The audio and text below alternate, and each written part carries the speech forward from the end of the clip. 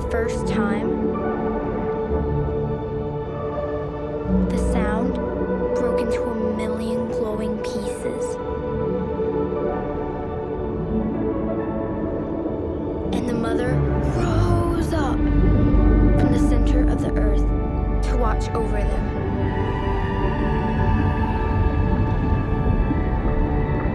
She was always here, and always will be.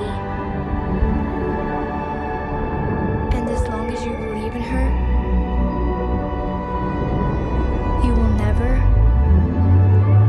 ever grow up. Hey everybody, welcome back to Uncanny Cinema. We are going to be looking at kind of a fantasy film, sort of a magical realism film this time around. We're going to be looking at Wendy from 2020, which would have the status of our most recent film that we've looked at for sure. I know we did some 2019s back when it was 2020, so I don't know the exact window for all that, but definitely the most recent for a film that has come out. This came out in February of 2020 and expanded a little bit in March, and then COVID hit. So we will talk a little bit about that coming up. It is directed by Ben Zeitlund, and he is most famous for directing Beasts of the Southern Wild in 2012. And that film obviously went on to get nominations for Best Picture, Best Director. The lead actress was nominated, and I believe it had another Oscar as well. I'm not sure what it is offhand. He also directed a short film called Glory at Sea, and that is very much in the vein of both of these films. All three of these, it's like a 25-minute short film. So all of these have a magical realism. They're all set in the South. He's from New Orleans, so I think they all have connections to some degree to that part of the world. So those are the only things that he's put out professionally. But Beasts of the Southern Wild obviously was a very big deal at the time. Essentially, it's his first feature film, and he gets Best Director nomination and Best Picture nomination. And then this one does not come out until, like I said, 2020. But it had been in the works for a good number of years. He initially announced it, I think 2014 might have been the first it was kind of talked about. And then I remember hearing the premise probably 2015 or 16 that he was going to be doing a movie roughly inspired by the Peter Pan story, which is what this is. It is a reinterpretation of the Peter Pan story. And so when I heard that, reading on movie news sites, I was like, yes, absolutely. And then the movie just took forever to finally come out. It was announced, and then I think he just kind of has a slow process, and it just took a while, and then it finally did come out in 2020. All right, I'll talk about some other specific stuff coming up, but I'm going to introduce our cast here. We have all returning crew. They've been on various episodes. There have been some debates and conversations over who actually holds the crown and title of most frequent guest. I believe it's still Eric. Mm-hmm. But this grouping has had we've had this grouping several times, especially when we first started. But I was looking back through the episodes. We haven't had this exact grouping since Don't Hug Me, I'm Scared. This is sort of our fantasy collective here. We end up watching a lot of fantasy films with these people. So we are joined here by Eric once again. Hello. We've got Jack coming back. Both Jack and Eric have been on a couple episodes recently. Greetings, Linton. And we have Jess coming back. And Jess, you were last on once. Is that right? Yes. Hi. Yeah. All right. So, like I said, this kind of tends to be our fantasy grouping. I think everyone on here tends to like, fantastical works, whether it's, animated or if it's live action. And so we slant that way for some of it. So we'll definitely have some things to talk about as far as how this film operates, its strengths, its weaknesses. We'll talk about its kind of relationship to the Peter Pan story. And I definitely wanted to raise our view on other Peter Pan iterations throughout the years. In the prep document, I listed some of them. So if anybody has that pulled up, you can see like some of the more famous ones that we could touch upon coming up. All right. Yeah. So any other notes I have on this? Let's see. It was shot in Montserrat, an island south of Antigua, which was significantly depopulated following a major volcanic eruption in the early 2000s. This is an island that has a live volcano, and from what I read, the shooting seemed semi-dangerous. Like that they, like maybe they shouldn't have been there, especially with a lot of children. I don't know, but everything seemed to turn out okay. I don't think they lost any kids, but yeah, that was something. So that's where they shot, and that was a little like interesting background note. The movie, I already mentioned Ben Zeitlin directed this, but it was written by him and his sister Eliza. And then it cost an estimated $6 million, and it made $143,000. So real bad. I will say, though, I mean, a movie like this, we'll get into the particulars, but a movie like this was never, or was very unlikely to take America by storm. I mean, Beasts of the Southern Wild certainly was very successful, but it was like an indie darling, and it kind of caught on, but just as easily could have not. You could have been like an undiscovered film. But that caught on. This one, I would say, has some problems that one doesn't have.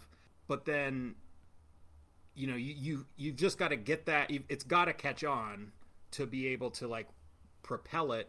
But the fact that this came out in February 2020 and then COVID hit is what I believe truly killed this movie. My personal connection with this is, like I said, I was very much looking forward to seeing this.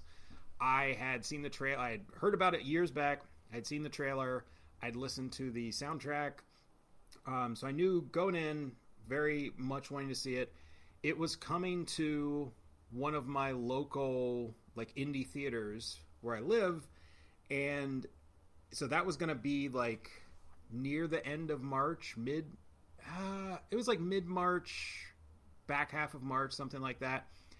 And so COVID obviously had been ongoing within the United States, January, February, initial instances of it, and we didn't yet know how bad things were going to be. And then March stuff started. That's when they're canceling March Madness and everything else. Oh, it's still too soon to talk about it. It's just, do we have to remind ourselves of the horror of last year? Really? We're a year out, and we're almost out of it. But this is part of my story, Jack, so stop it. I'm sorry. But yeah, so you had things that were in the initial stages of canceling, and I was planning on going to see this, and I live in Ohio, and Trump had started his, barely closing stuff down speeches. And our governor, DeWine, was starting to make addresses to the public. But basically, I think earlier in that week, DeWine instigated, like, okay, we're going to go on lockdown. And we went on, like, an official 2-week lockdown or whatever it was. Back when we didn't know everything that was going to be, and back when we didn't know that politicians weren't going to give a fuck and let us all die. But anyway, that was going to happen, and that was going to happen like Friday. And Wendy was coming out, like, I think that Thursday at this indie theater. And I had been so looking forward to going to see it in the theater. I had also been following the COVID news and new stuff like that was coming out of Italy, of like people dying and like not having enough hospital beds. And this was before we had masks. This is before they were telling us to wear masks. This is before we knew enough about any of this, of like how to stay safe.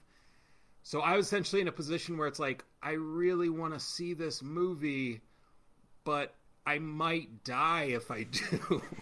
So I was like, it was so conflicting of like, because I mean, part of me was thinking like, I'm probably okay, and it's going to be a pretty empty theater. It's an indie theater. You're not going to have a whole lot of people. But we also just didn't know enough, and so I was so tempted, but I was like, I should just not go. And so I didn't. So I did not get. So to you're see saying it's your fault that it didn't make money? is what I'm hearing. It's all of our faults. It's COVID's fault. It's Donald Trump's You feel guilty fault. though. I feel guilty that I did not get to see this in the theater on the big screen because I likely will never get the chance to, since it made $143,000, and I can't imagine this is going to be run anywhere ever again on a big screen. I mean, maybe if Ben Zeitling catches on in a real big way in the future, Or maybe rent a theater. I guess Theaters need the money, man. Just rent it. You could Yeah. probably buy a theater at this point. That could be the first thing you do when we're all vaccinated. Just have a There you big go. old party. Absolutely. We'll Wendy watch a party. Wendy. All right. Well, anyway, so this was one that I had wanted to see, back when it came out. It unfortunately was just destroyed by COVID. And then it's been out on, it came out on streaming shortly after, because I think like they more or less, it was right around, if anyone remembers, Onward was a couple weeks prior. And Onward was actually in theaters, and then Disney saw the writing on the wall, and it's like, this is just going to die here, and we like, there's nothing we can do. So they like pulled it out of theaters, and they put it on Disney Plus very quickly. And so, I don't know how long Wendy officially was in theaters that they let it hang out there. But yeah, it was like probably within a month or two, it was up on like streaming options. So... And I didn't watch it. I had been like wanting to watch it for a while. Linton. No, I wanted to watch it for a long time, and then I thought, oh well, I'll do it for the show at some point, and so then it became something. All right, so that's some background information on Wendy. We will launch into this. What do we think of Wendy? I always go first, and I don't want to this time. Eric, I'll go first, mainly because my story is much less sad than Linton's because I did see it in theaters last year. Wow. And Linton brought it to my attention. and he got COVID. I believe this was the last movie I saw in theaters before everything was shut down. This or Onward. I remember seeing them around the same time, but Yeah. I didn't know anything about this movie. Damn, you were on But- it. Yeah, Linton, I think you sent me the soundtrack or something. I think I probably had told you. Yeah, about you- it. And Jess, I think I probably sent you like a link for the Oh, yeah. trailer or Oh, something. it's fine. Yeah. It's fine. Just leave We've me been out. talking about So Okay. yeah, Yeah. I think you sent me a link to the Hey soundtrack. Jack, you didn't want to talk, so be quiet.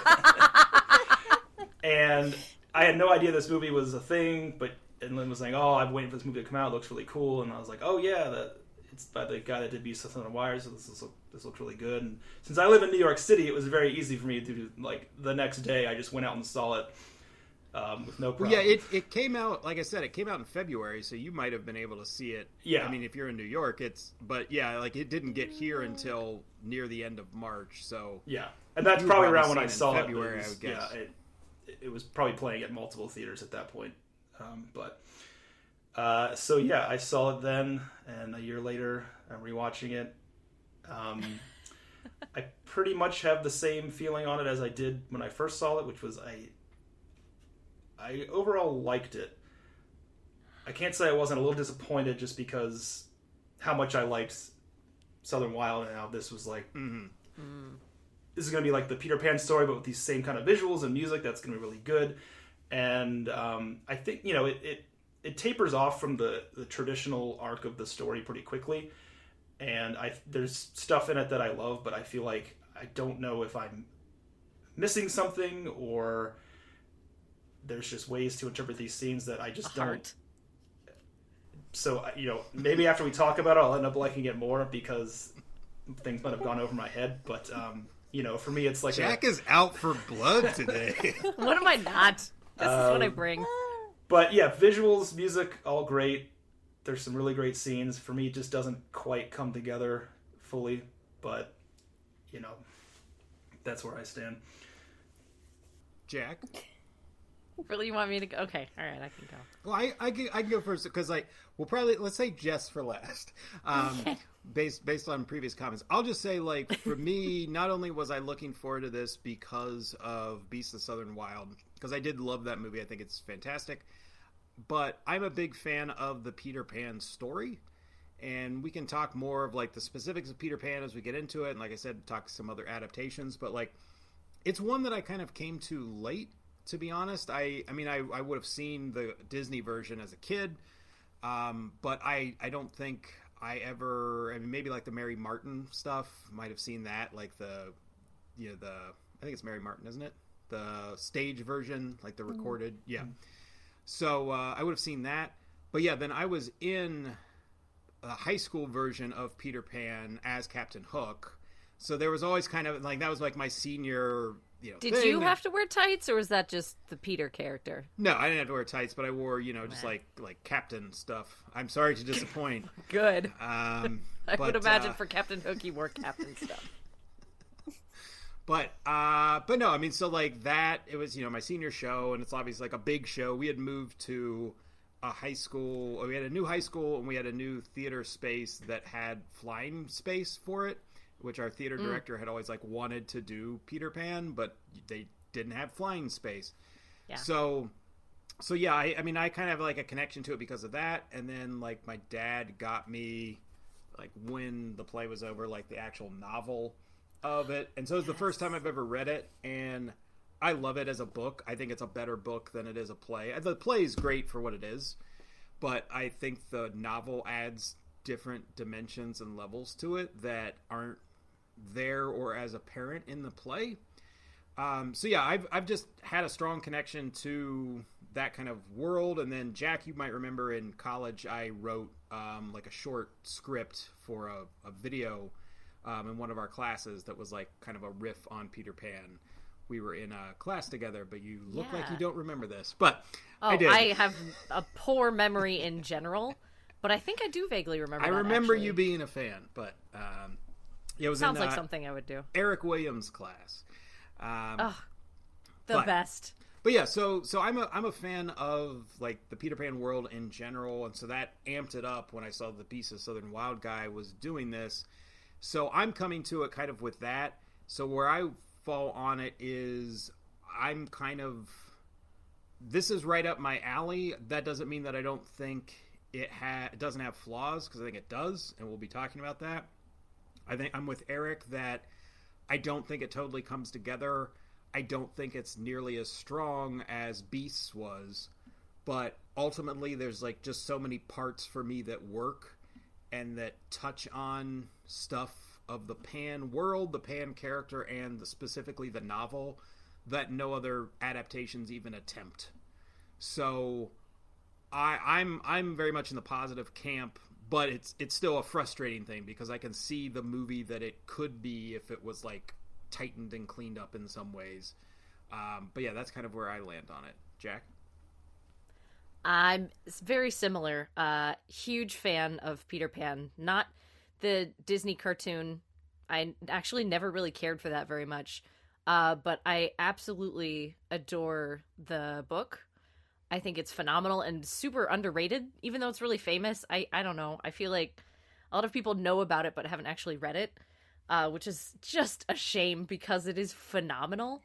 And I came into this knowing very little other than Linton, you told me that it's a Peter Pan story. I was like, oh, then I'm in. I don't need to know anything else. And I've actually never seen Beasts of the Southern Wild because I'm a horrible person, and that's fine. I've come to terms with that. I will see it eventually. You really should, so because it's really good. I know. I didn't know what tone to expect out of this movie. I didn't know, I don't know this director's style or anything, so I was blown away, actually. I loved it. This is by far my favorite thing that I've watched for this podcast. Oh, wow. Absolutely. Wow. And there were no puppets in it, which helped. More than The Fall? More than The Fall. I know. Wow. Well, this actually has a lot of overlap with The Fall. Not a lot of overlap exactly, but there's elements that are really similar. Yeah. Shooting style has some similarities in some parts, in other parts super not at all. But I loved it a lot. And I know we've touched on it a little bit, but the music is unreal. The music is so good. I absolutely love it. Oh, yes. Jess, we'll tee you up here. I think, feel free to elaborate, but I think you're a pretty big Peter Pan fan yourself. It's one of the reasons I wanted to have you on, beyond just our kind of fantasy grouping. And you also have a Peter Pan tattoo, I believe, right? Oh, yeah. I have a back tattoo of Peter Pan. It's I grew up obviously, with the Disney version, and I still love it, racist bullshit aside.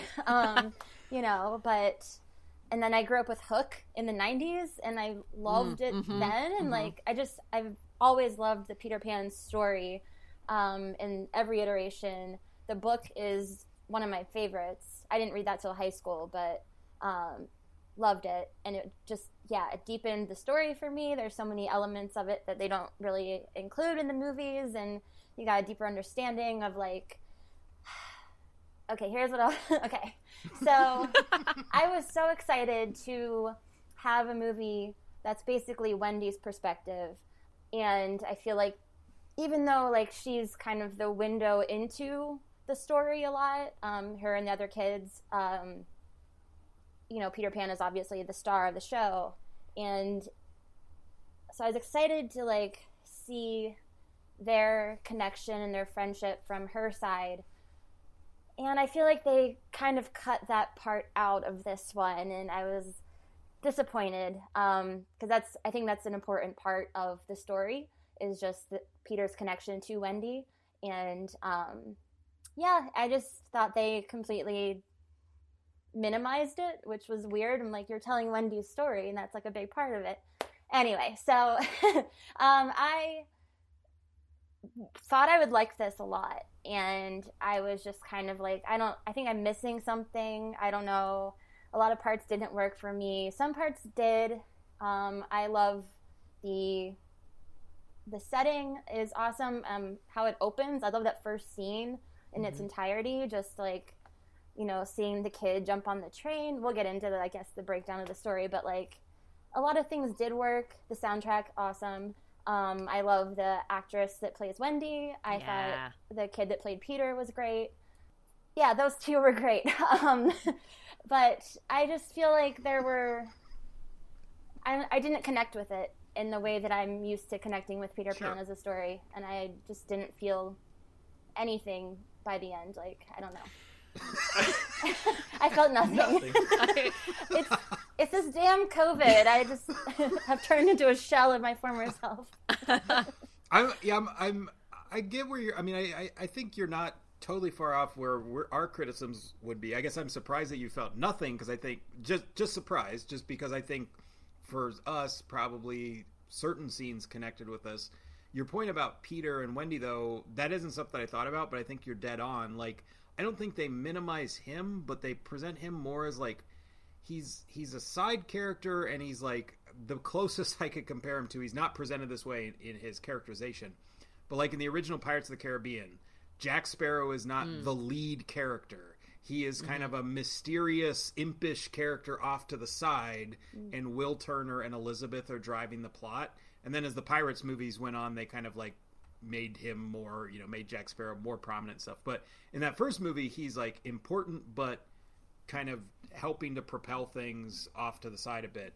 And I think that's kind of how they use Peter here. But yeah, I didn't think about what you're saying, Jess, of like, at the end of the day, though, Wendy is meant to kind of have this special connection with Peter that the other kids don't have.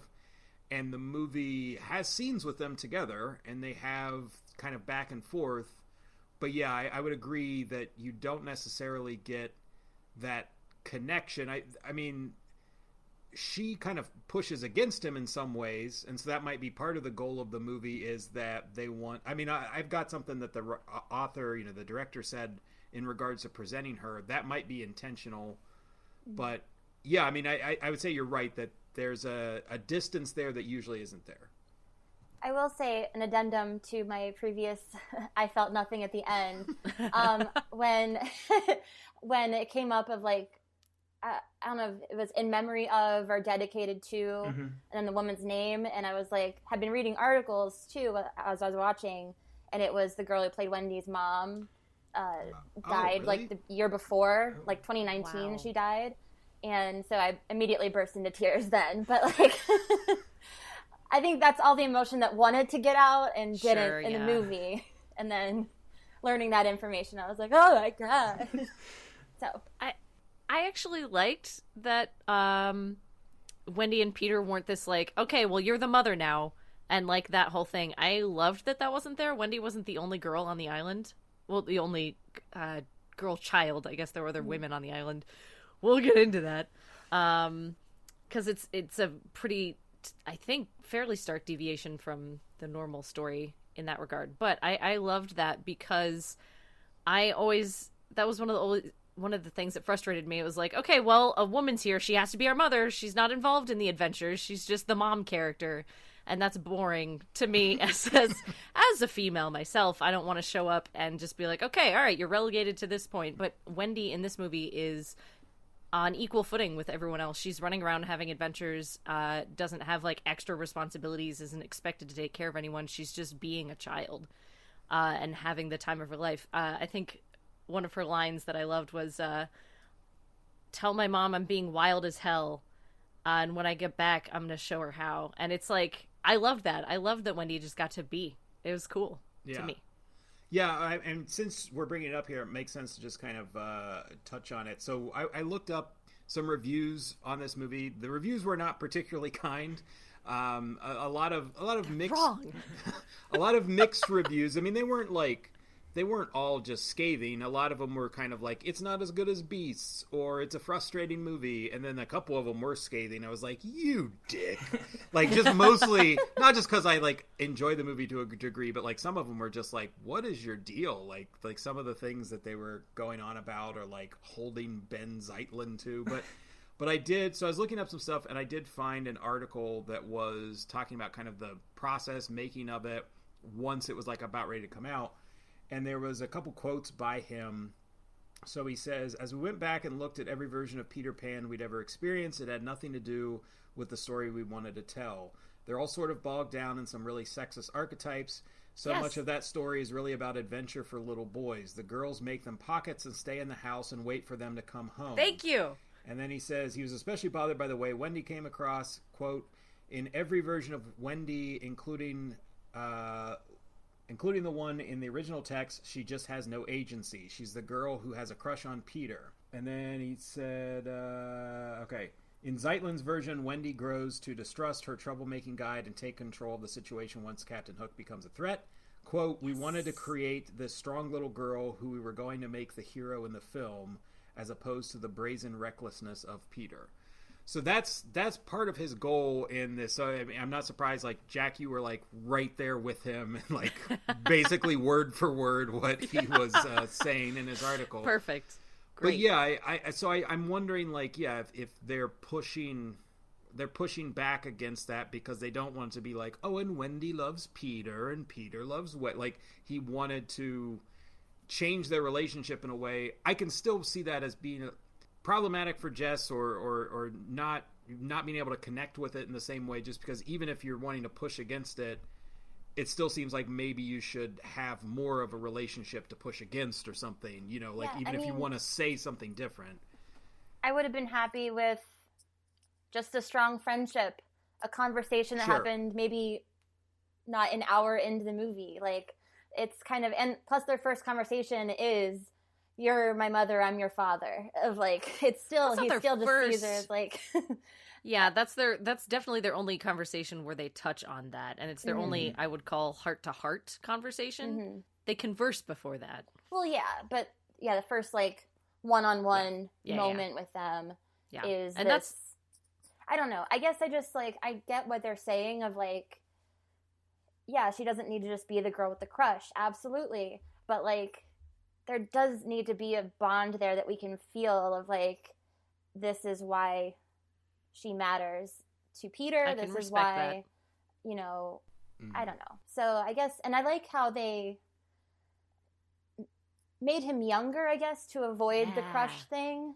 I thought it was really fun to see just like a really young Peter, because he's usually like Wendy's age-ish. Mm-hmm. So I really liked his energy, but like, then you kind of cut out any deep conversation they can have because he's just a little kid. And like, I don't know.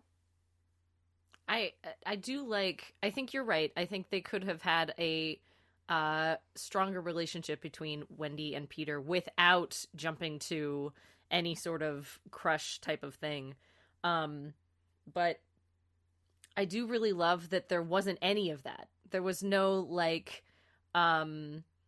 romantic anything like in the whole movie. I thought that was great. It was breath of fresh air, and it was just kids being kids. And I think one of the things I absolutely adored about this is I thought all the child actors were amazing. And I thought all the dialogue was great, and all these little kids. I mean, okay, not all that little, but definitely like 10 and younger, were saying these great lines. Like the dialogue is excellent, so quotable, so good, and all these kids are just saying them very naturally.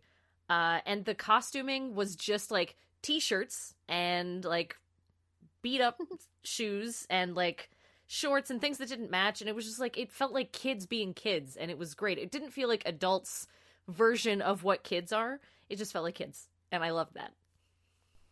So, real quick, just to kind of cover the structure and kind of how things work. As we've commented, this is a version of Peter Pan, but it is set in present day, sort of like a dreamlike version of present day, because like kids are like riding the rails on a train in a way that feels awesome. Very like 1930s hobos, but but it's set I believe, I don't know if it's ever actually stated, but I think it's meant to be like New Orleans or somewhere in that part of the country. And then they go off to Neverland. On the train, there's no flying shown at the beginning or anything like that, and so a lot of the like magical elements which still exist are just kind of like brought down a bit, and they're altered. And then there's a lot down of to things earth. Yeah. And there's a lot of things that get kind of like reconfigured and changed, which we'll talk about coming up. But the thing that kicks this off is we have, and I also note, we've talked about the child actors. No one in this movie is famous, children or adults. There's no star. There's no even like character actor that you would have seen in anything. The children are virtually all unknowns. The adult actors, I think, have maybe acted in a handful of films or like plays and things like that. But very much similar to Beasts of the Southern Wild, because I know on that one he, found his leads. They were just like local people that he had auditioned, and so all these people are just like people that they interviewed like just like hundreds of kids, I think, to find the right ones. So I can list the names, but it's like Devin France is Wendy Darling, Yashu Mack is Peter Pan. Gage Nocquin and Gavin Nocquin are Douglas and James Darling. They're twins. They were real twins. Okay. Yeah, they're Wendy's brothers. And then Kevin Pugh plays Captain Hook, like an older man.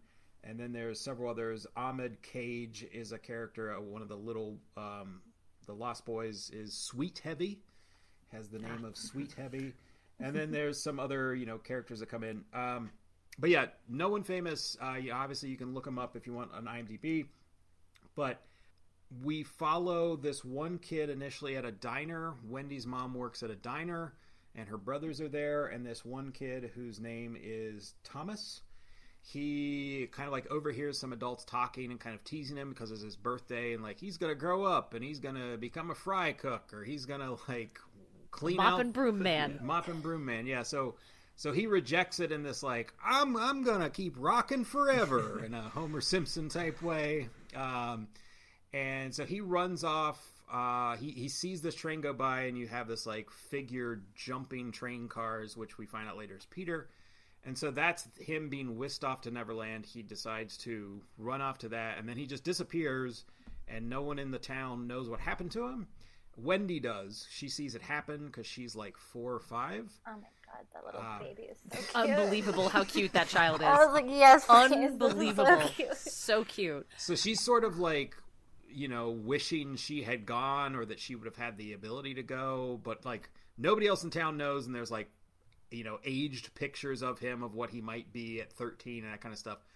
But yeah, then essentially the kids, her and her 2 brothers, are 5 years older or so, and the train car comes back, and Peter's there, and so now they are whisked off to their adventure to Neverland, which we never really know like where Neverland is. It's presented like a magical space, but it all feels like real, like they rode this train to this spot, and now they're just here. And so like well, they got on a boat. Yeah, I mean, so it's like, it's like they conceivably are like a couple counties over, but in the world of the film, they're really in some kind of magical space, and they're on this island, and there's several other kids there, and then a lot of it plays out kind of as you expect the Peter Pan story to play out. There are some differences. There are things where they combine stuff. I'll leave stuff kind of open so everybody else can jump in, but essentially there are like pirate type characters. There's Captain Hook, and it's, the kids versus the old pirates comes into play. And we mentioned a little bit about like Wendy being the mother in the original stories. That gets removed, and there's a different version of the mother. So I'd say like that kind of gives you a good overview of where we're going from here. And as Jack said, the kids are just wearing like normal clothes. Like Wendy just wears a shirt that says it's like a band touring T-shirt or something something like that, or rodeo. Or rodeo. Something. Rodeo. Yeah, it's a rodeo. It might say tour. like prison rodeo or something on it. Yeah. And Peter Pan doesn't have a shirt on, but he wears like a red coat, like almost like a grown-up's coat, like a suit jacket. It's like a school Yeah, blazer. what do you wear to? Because I think the old picture of him has it when he was like a school kid. So it's like some private school blazer. Okay, I must have missed the picture then. Yeah, so, but all the kids are just wearing, as Jack said, just like, they're dressed like kids, so there's no, there's no green, leaves and that kind of stuff. Peter Pan isn't wearing leotards or anything like that. So it's, and if you've seen Beasts of the Southern Wild, or you see the trailer for this, you get the sense of like the magical realism that this director particularly likes. And so that's what he's bringing to the table with this. All right, so that's kind of, I would say, a setup for how stuff gets structured, and then we can kind of dig into whatever elements you want. One of the things that I liked, it's just, knowing the Peter Pan stories, like comparing like the original to kind of how they made it work in this one. For example, when they're on the train, Peter has them all go up to the edge and kind of look out the box, or look out the door of this train as they're going over a bridge. And then he gets this like really mischievous look in his eyes, and he goes, "Fly!" And then he shoves them out the train door. Luckily they're over a bridge and they fall into the water, but it's just this moment of like, okay, this kid is very intense and has no fear, which I really like because in the book, it's kind of implied that Peter's a little bit of a sociopath. For sure. Yeah. Well, my comment when Peter shoved them out that train was like, I wrote down, yes, Peter's a dick, which none of the adaptations do. I know. Yeah. They always avoid that, and he totally is. He's a selfish, like, I'm not saying this character right now is selfish, but definitely the Peter in the book is, like, selfish and very self-focused, and, like, kids die on that island. They just kind of, it's like this little note in the book, like, kids die, and he doesn't even really notice. He doesn't care, because they're all just characters in his story. And so that was a moment of, like, okay, so they understand Peter, at least. I love that he's just this kind of, like, I'm going to do whatever I want, and I don't really care about how it affects you. Yeah, I think I got a thing prepared on this. I have a thing prepared on this I want to go into. I would have held off, but you jumped the gun. But Eric, go ahead and jump in first. Oh, yeah. Well, I mean, just going off what you were saying about how Wendy's character interacts with Peter in this version of the story. And because in that moment, I think he shoves one of the twins off first.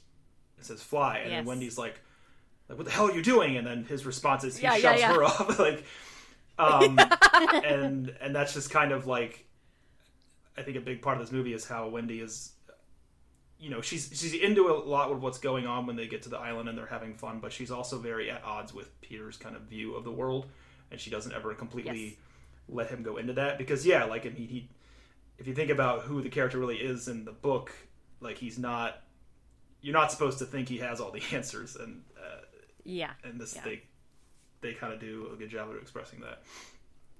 Agreed. Yeah, so that was the thing when I read the book for the first time in college that kind of blew me away, was those elements that if you watch the play are there in they're very lesson. I mean, it's not lesson because he had written the play before he wrote the novel, so he just emphasized it in the novel, but Peter comes off not super great in the play, like certain comments he'll make and the way he like sees the other children. But yeah, there are parts that always have stuck with me from reading it, and I just threw a couple down here in the notes for myself, was so one that no one ever talks about is that Peter kills lost boys if they grow up. That's in the book. It's mentioned. Yep. It's not elaborated on. There's not a chapter that goes into it, but it's a line that gets mentioned. And I remember reading that when I read the book. I was like, "What now? What's this?" So that's one thing. When he gets back and meets Wendy when she's grown up, she mentions she's all thinking about the adventures they had, and she mentions Captain Hook. He has no idea who she's talking about, and she's like, "Oh, you know, your nemesis, we battled him." And he's like, "Oh, I forget him after I slay him." And he's just like, it's just yes, out of his right. head. I remember that line, yeah. And the one that's even more crushing is she brings up Tinkerbell. And he doesn't, seem to know what she's talking about, like Hook. And she reminds him, and then he's like, "Oh, yeah, fairies don't live very long." And that's it. And, I mean, like, because he's a little monster child. Like, at the crux of him, Peter Pan, I may have talked to you about this before, Eric, he's like Jay Gatsby.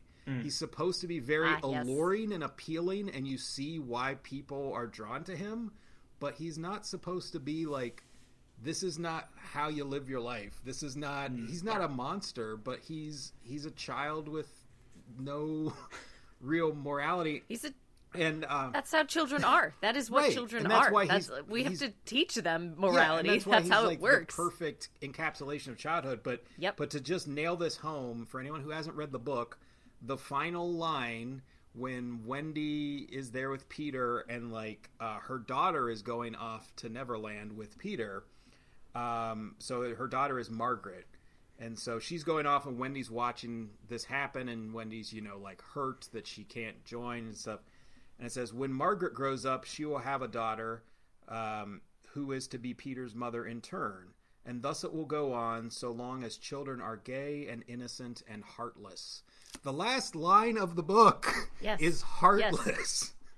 Yeah, precisely. And that's childhood. It's difficult to encapsulate that for an adult audience because, I mean, you just forget what it's like. Unless you have kids and you're around kids a lot and you're like, yeah, they're little monsters. But they're also, they're creative and they're fun. And because of that, they're able to just come up with crazy things that it's harder for us to come up with. Like me watching this movie, even there are times when they're doing these dangerous things and an adult, I'm like, oh, they're going to slip and fall. And it's very upsetting. It's like, you're missing the point, Jack. Just watch the movie. I can keep going. I got a lot more. No, I'll bring up. Okay, I got something we can all kind of join in on. I love how this is shot. Mm-hmm. I think it's beautifully shot. It's a lot of close-ups, like way more close-ups than I would expect. And it's very warm. There's a lot of soft lighting, and it's handheld, but it doesn't feel obnoxious. It feels lively. It feels like a home movie, and it's so, I don't know. It's really hard to describe. Again, probably if you've seen Beasts of the Southern Wild, it's probably really similar. I wouldn't know. The same kind of approach, yeah. It's just lovely. I think it's really pretty. And this island they shot it on, I thought when Linton was describing earlier about how it has an active volcano on it, I was like delighted. Like it just makes it feel all the more like a fun adventure that they were having. But it's and I was wondering how much of it was CG and how much of it was like real, or like did they green screen this island? Apparently not. Apparently this is a real island. I think the giant fish monster was real. I'm pretty sure. Absolutely. How dare you call Mother a monster? Rude. Well, I mean, according to Peter, we even touched him. It's not a monster. You don't know. Like, what's that? That's true. He has anyone's best That's interest true. at heart. Peter has a lot of thoughts that are maybe very questionable. But yeah, it's just shot so beautifully, and I want to go to there. It's really nice. And even the beat up diner in the beginning, Jess, you were mentioning how you loved that first scene. Absolutely. It draws you in immediately. Like it's shot in a way that feels like it is this little 4-year-old's memories. Like, it's just seeing all these real close-ups of, like, okay, she holds the salt shaker out to somebody, and, like, just seeing people's faces, but from, like, kind of odd angles, and it's, I don't know. I thought it was great. I loved it. I believe the first thing I wrote down in my notes was, I want that bacon. Oh, yeah, for They sure. really made Yeah. that bacon look good. Birthday plate of bacon. Yeah. That was a lot of right. bacon for one kid. It was. It was birthday bacon. And it's like, this is a beat up diner. This is not a nice diner. It is a diner that is literally right next to some train tracks. Like, it's not a classy diner, and yet the way that it's shot made it feel like a home. It made it feel like a place where everybody really cared about each other. I don't know. It was like so good. Even a dumb old diner he made into this like really cool thing, and then they get to an island and make that really cool. Yeah, that first scene's awesome. Just like I know we went over it, but like Thomas's birthday, and they're like, "What do you want to be?" And he's like, "I want to be a pirate." And they're just like, "Nope, he won't do that." I'm like, it's his birthday, and he's a little kid. Like, Yeah. nah, you're gonna clean toilets or something. I'm like, what the hell? Yeah, I love that scene. I love the mom. I think she's great. Yeah. Just like raising her kids in this diner, and it feels like a very safe place for them because everyone's Yes. really, they're assholes to Thomas apparently, but like they're nice to everyone else. They're teasing him. Well, Thomas isn't one Like- of her kids, so No, Yeah, so so it's fuck fine. him. He's like a neighbor kid. Right. And you know, as soon as he said like, "I want to be a pirate," your heart kind of jumps because it's like, ooh, is he gonna? What's gonna happen to him? And you know, it's kind of like gets you in the Peter Pan mindset, and then the whole idea of like jumping a train instead of flying is really cool. Yeah. Absolutely. And the next time you see him, like, he disappears. The next time you see him is on the island, and the Darlings have aged and he hasn't, and they're like, what's going on? So it's like clear that there is magic, but then the line of what is and isn't magic is very complicated, and my very analytic brain was the whole time trying to figure out, like, what is it? Okay, so, I mean, spoiler, at one point, a kid's hand gets cut off because his hand starts to age, which was very interesting, a very cool way of going about it. And so his hand gets cut off, and then Peter's like, no, it's fine. It's fine. Yeah. You just have to believe.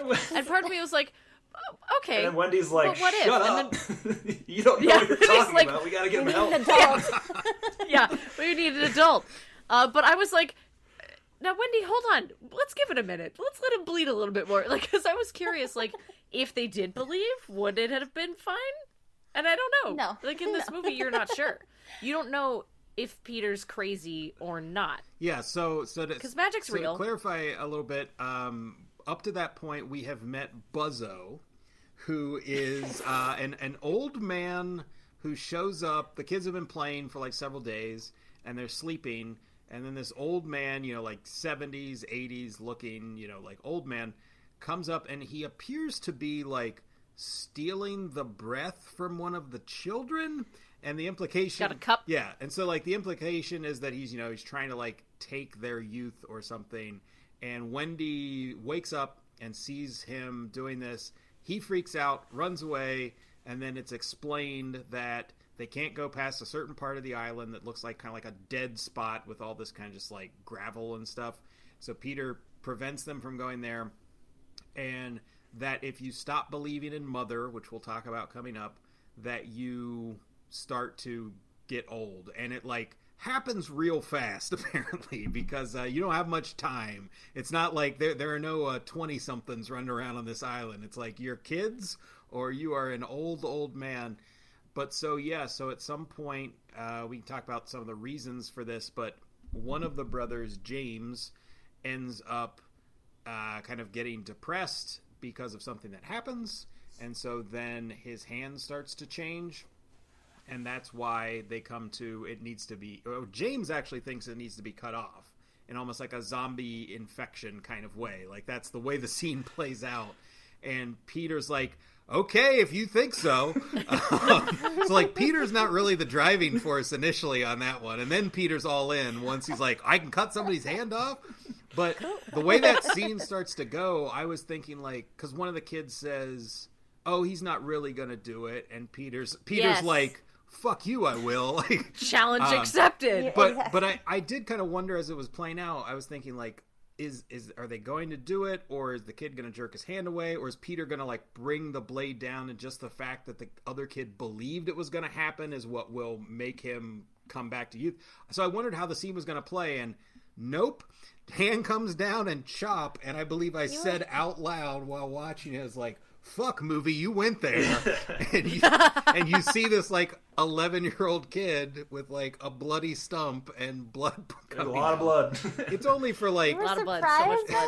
that? I thought it was like pretty. Like his name is James after James I Hook. didn't get it. I And, didn't like, get it until he comes out with the hook Oh, later. really? Oh, like even when he's making the hook, I felt so stupid, you guys. I felt like a Yeah. complete idiot. Complete Like the idiot. one element I Once it understood, and I became, was like- like, oh, I see what they're doing.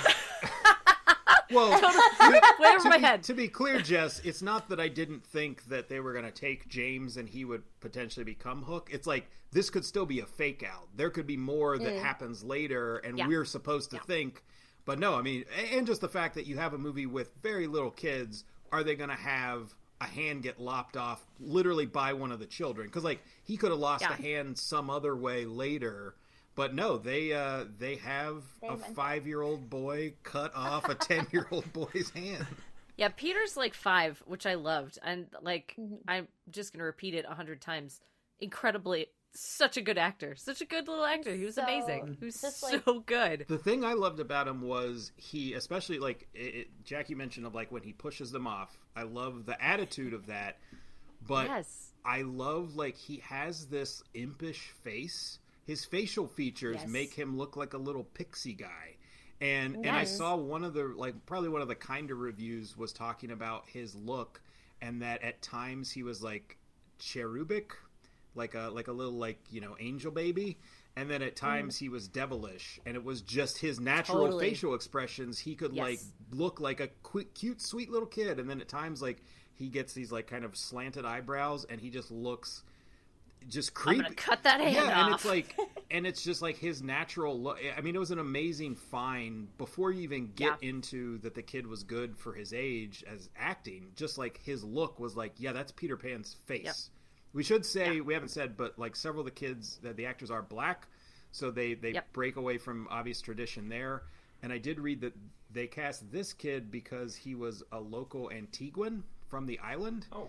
And they were just looking for like anybody. They were interviewing every kid they could find, and they weren't set on any race or anything. But the director said that he's kind of what Jack's talking about, like having an adventure. So you'll probably love this. He said that, you know, he knew they were going to have like these kids like running through the wilderness and stuff in all these shots, and he had the thought of like, and some of the terrain's pretty rough, and he had the thought like, I should probably have someone who like knows this place. And they came across this kid, like he was like living with his parents in like some hut in the woods or something. Oh. Yeah, it was like maybe he's playing it up to make it sound more mysterious, but it didn't sound like, oh, and he came in and auditioned on Tuesday. It was like, I think they just found Peter Pan. And then they're like, oh, and Cast Peter in a and movie. he runs, and he like can run around this island because he knows it. And so that was kind of the driving force of casting him. I like that. Yeah, they're scouting locations, and this little kid beckons them over a hill, and just like, well, that's it. This way. He's got that Peter Pan Mother's charm. I back followed here. him. I didn't even think about it. Yes, this was a documentary, and it was filmed in real time. Oh God, so good. Yeah, going back to how young the Peter Pan character is, or how young the actor is, and I don't know how young Peter's supposed to be in the original book. He's 5 or 6 in the Okay, book, I think. so, but I think but when you actually put that in real life terms, like this Peter Pan, like he acts like a 5-year-old because he doesn't really articulate anything well. Yeah. He speaks in like very short bursts and doesn't. understands things through his own perspective, but he can't really articulate that to other people, so he just kind of says things, and most people kind of take him at his word, but then Wendy is sometimes just like, I don't think you really understand what you're talking about. I felt like the magic, I didn't really understand. I don't think anyone did. Of like, just so the twin James, when the twin brothers get separated, Peter and the other Lost Boys are like, don't get sad. That's when you will age if you forget to be happy and you like let these sad memories overtake you. And it's like, okay, but then they meet up with young Edward later and he's totally fine. And it's like, well, so you were just good with that? Like he's not your best friend or something? It's like, because if you lose your best friend, that's when the most likely you will. I think that's what happened to Buzzo or something. I'm trying to look for. I have the exact quote of what they said happened to Buzzo. You said young Edward. You mean like? Are you talking about Douglas? Oh, is it Douglas? Douglas is the brother who they think died. Essentially, what happens is they go out into this boat that's like submerged underwater, and there's the two twins with Wendy, and one of the brothers hits his head, and then they're underwater, and the other brother tries to find him, and they just can't. So it like seems like, and the movie's presented, other than some of the magical moments, it's very like gritty and real a lot of the times, and so it seems like, oh, did that boy just drown out there? And because it has a very, he hits his head and there's blood. Yeah, I wasn't clear like what happened to him, and we haven't touched on this. We don't have to go in depth, but like there's a very Lord of the Flies kind of vibe. If you haven't seen any of this, trailers or anything, like it's just like children running wild. So like that moment almost feels like Piggy dying kind of thing. And so, yeah, you don't know what happens to him. You just think he like drowns in the boat, and that's when James starts to like get detached and sad, and that's when his hand ages. Just to give some context, but Jess.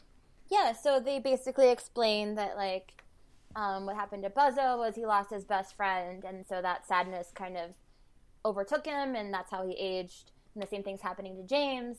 But then it turns out that Douglas didn't actually die in the boat, and so they meet up with him later on. He's still a young kid, and it's like, well, yeah, I'm just like, well, was James not your best friend? Is that like what we're getting at here? Like, he's like, oh, I'm good without you, so I'm fine. I have a theory on this, but I would need to see it again, which I will be. But immediately before that moment, Peter and Wendy are in this like cave area, and they're talking about the mother, which we can get into soon here. But the mother is like this source of magic in the island. And Peter says something about like the mother being able to like give you whatever you want, like your greatest desire or whatever. But it's like part of their conversation. And it's like a minute later when the brother shows up again. Like he just stumbles out of the wilderness. So I'm wondering if it's supposed to be like, and they did say earlier when Peter and the other kids were telling James to not get sad, like the mother will not let anything happen to him. Like she'll protect her children. So either the mother had been protecting him was the idea, or the mother literally brings him back to life in that moment. I think that's the possibility of what we're supposed to jump to, but we're in the same shoes as Wendy of like, and he just suddenly is here. So like, I think we're supposed to be kind of in a position of, are we supposed to think this is miraculous? Did he just somehow survive and has been lost in the woods? Like, so it's left open, but I think because of this, the conversation they have right before it, I think that's what they're edging you toward.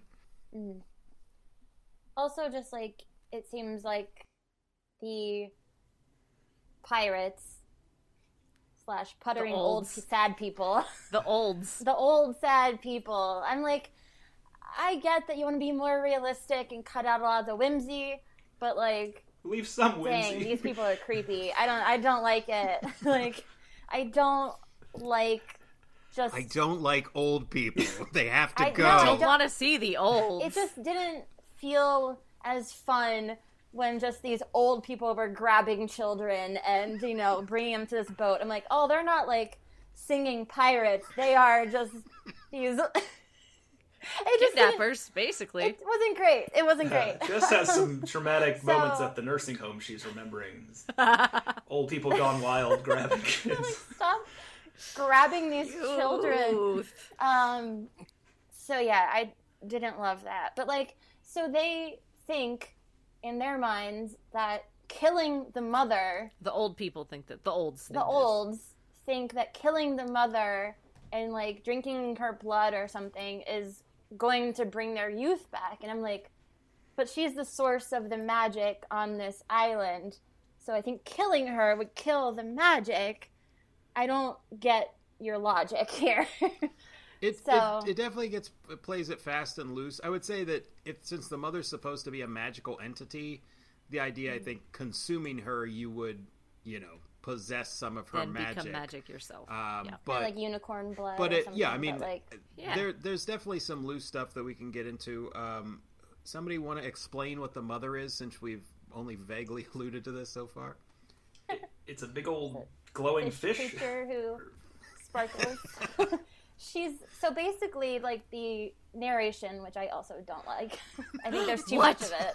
There's way Oh too my much. god. It's like my favorite part. Ugh. Jess feels nothing. I didn't. I know that these are Wendy's stories, but I thought it was just too often.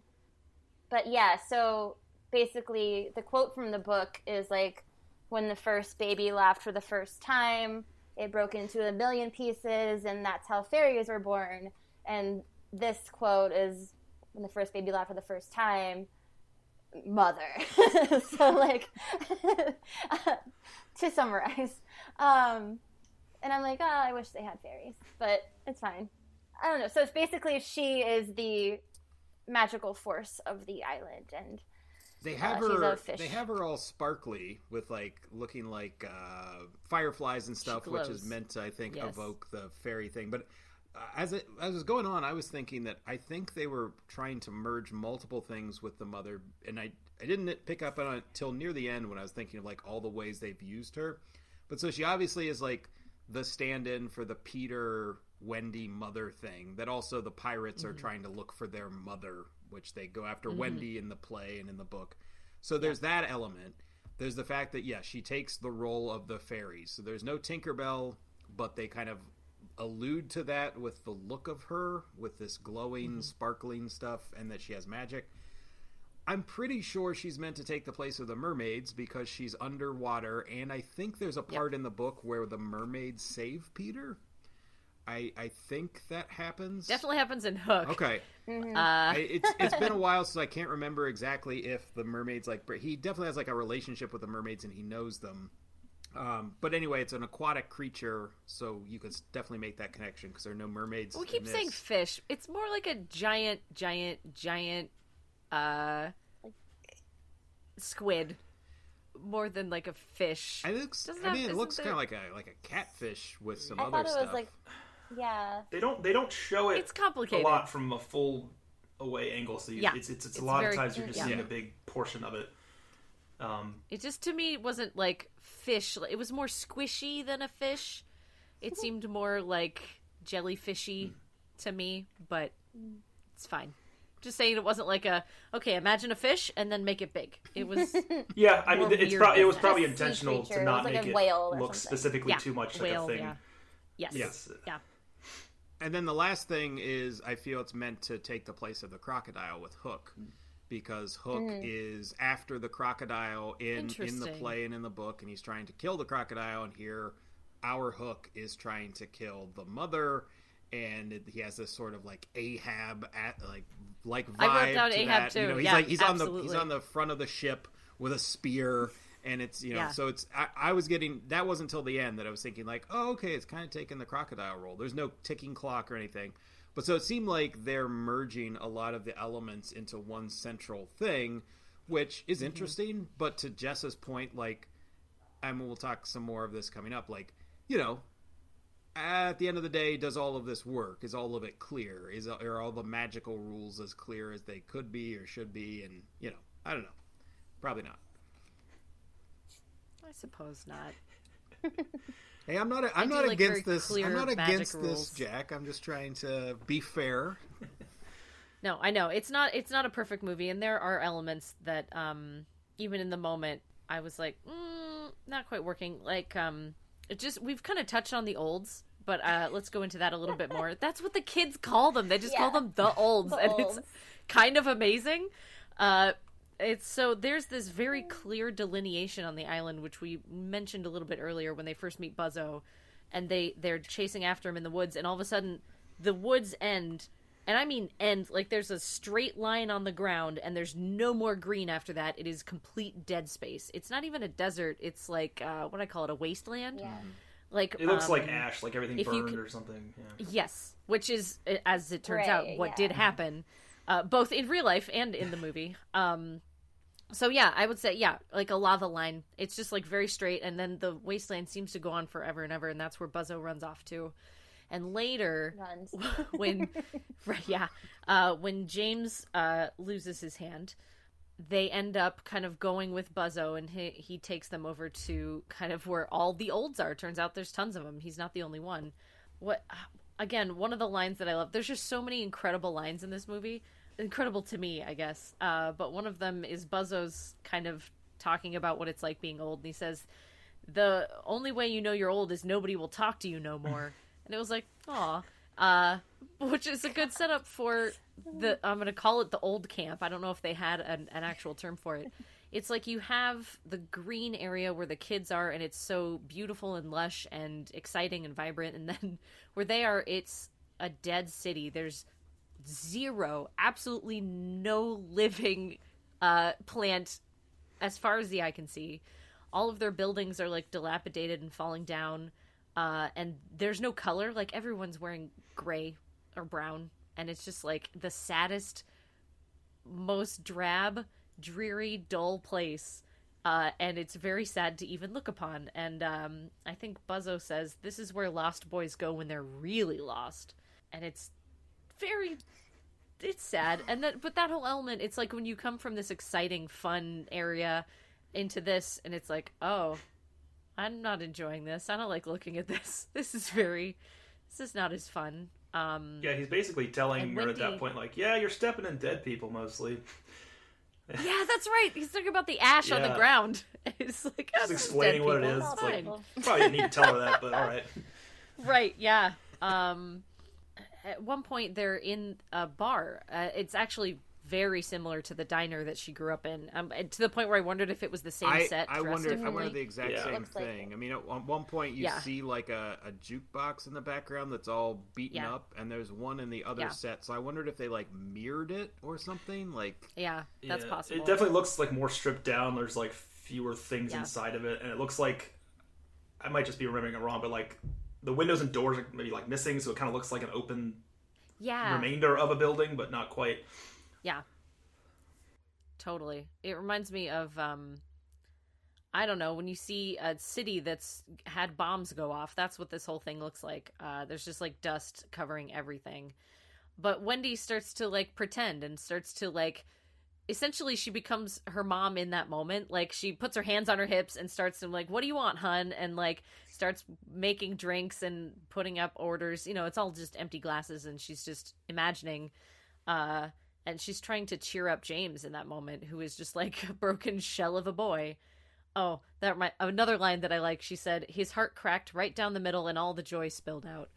And that's like how she's describing James's state of mind at this point. The part where she's like giving out fake orders, and she's putting out like an empty tray with nothing on it, and she's talking about what's on there.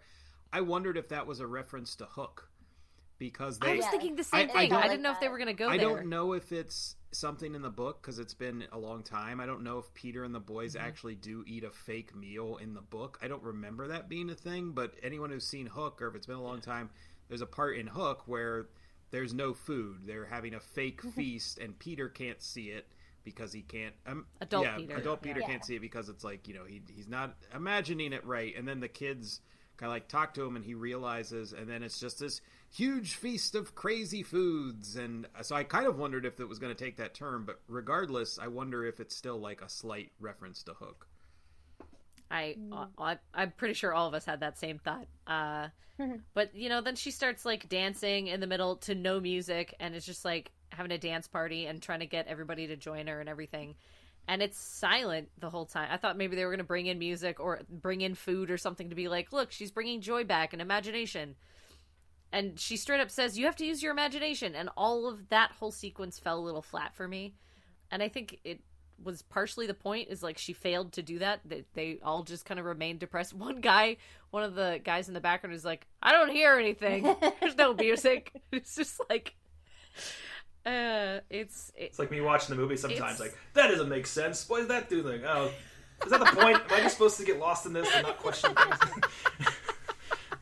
Right. Exactly. I ordered that the monster country fish breakfast. exactly? Where is it? Precisely. But it was that whole sequence with all of the very sad old people was rough. That was a rough time. I didn't love it. I thought I had the biggest problem with the old actors. Like, I thought a lot of them just had the weirdest delivery, or like none at all. Just kind of that like, was the point. Yeah, I think that might have been. I know, that. but like not convincing. Like, just kind of sounded like they were reading lines off a page, and I don't know. It just. I liked that. Again, I liked the very realistic way the kids acted and talked with each other even before the island, and I liked all the real so that felt normal to me. It felt like real human beings rather than actors, and I thought that added to it. But I can see how that would, if you I like that with children. I don't like that with interesting adults. Okay. What makes me think Just that was demands intentional. professional actors. Yeah, because although these are all like local Are actors. you in SAG-AFTRA? Yeah. No, I'm giving Jess a hard time, but no, I actually agree with you, Jess. Like, it didn't take me out of the movie completely, but there were moments with both the older actors and the kids. Not as much on the kids, and I'm willing to give the kids more room because it's like, oh, they're being kids, and kids will like stutter stuff or lose their train of thought. Like, so they had more leeway, I think, with the kids, but there were some line deliveries that weren't terrific, but then I'm sitting there as an audience member thinking like, but is this line good? Like, could anyone like, if this little kid's not delivering it great, could a really great kid actor deliver this line great? It wasn't constant. Like, it was just what? I don't have I mean, it's just like there were just certain lines where it was like, oh, that just rings kind of false. Yeah, I felt it. Jack, we're with the here adults. to talk about both strengths and weaknesses. I know. I just want to know. You're just saying very general, and I want to hear. I will say that what's an He's asking example, for receipts, so I can Linton. agree. The diner scene, the diner scene with the old people, I thought like had a lack of energy. And I know what you're saying, that like, yeah, that could be the point, but it almost seemed like it had a lack of energy. The energy should be, this is sad and not going to work. But it seemed more awkward of like, they made this little girl dance around this room. And it's just, I don't know if it's just like an editing thing. Also, the old people do eventually get up and start like going into it. So if you really wanted it to, couple of them if do. you want it to be about how it's not going to work, it seems more like you need it closer to being a failure. But yeah, for me, like that scene was sort of like, yeah, it's not, this isn't gelling as well as some of the stuff when it's like little kids running through the forest. I also just wanted more scenes with the kids. Like, I mean, I know we got like all the montages of them running with the music in the background, and like after the fourth one of those, I was like, okay, but like, can we get to know them? So like, because I didn't even know one kid's name. I lost it on here, but apparently the other kid has a name, and his name is Cujo Head. I was like, I don't think they even say that. I think that was the And girl. I I think she was a girl. That's the I think girl that was who the girl. She, Yeah. yes. gets them on the boat when they fall off the train, I think. Yep. But yeah, that's like the Yeah. one But yeah, time you're he right. mentions I the don't name think and- they I ever liked her, say but- her name. Yeah. Yeah. Yeah, I just wanted like more, because by the time that like Wendy's calling them her tribe, I'm just like, no, they're not. You don't know them. Like, I guess that is true for kids too, of like, you run around on a playground all day and your parents are like, did you make any friends? Yeah. Who are they? I don't know. Everyone. I don't know. Doesn't matter. I don't know their names. They're my best friends, but I don't know them. Yep. So I guess that's fine, but like, it just didn't have the emotional impact for me at the end of when they're all singing and stuff, because I'm just like, yeah, but you guys don't know each other, and I don't know you, so like I don't care that you're.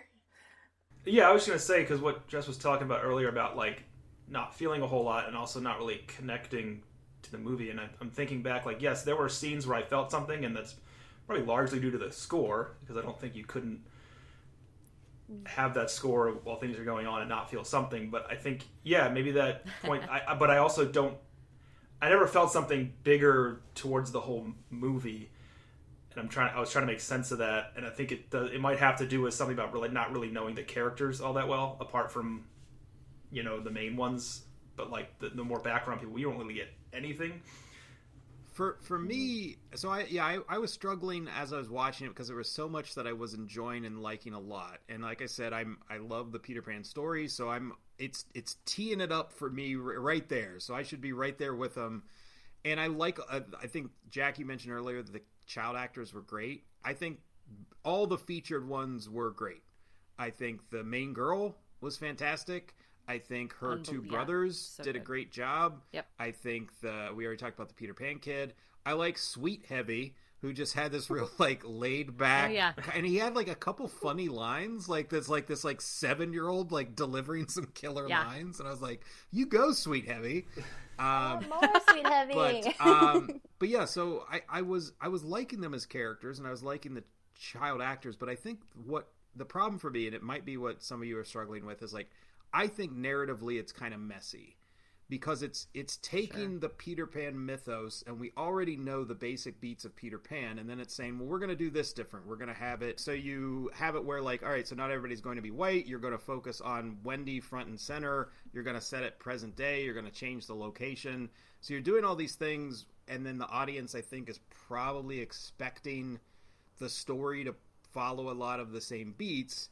And then they're reconfiguring the story, and they're doing different things with it, and not everything flows or follows what we're thinking it's going to do.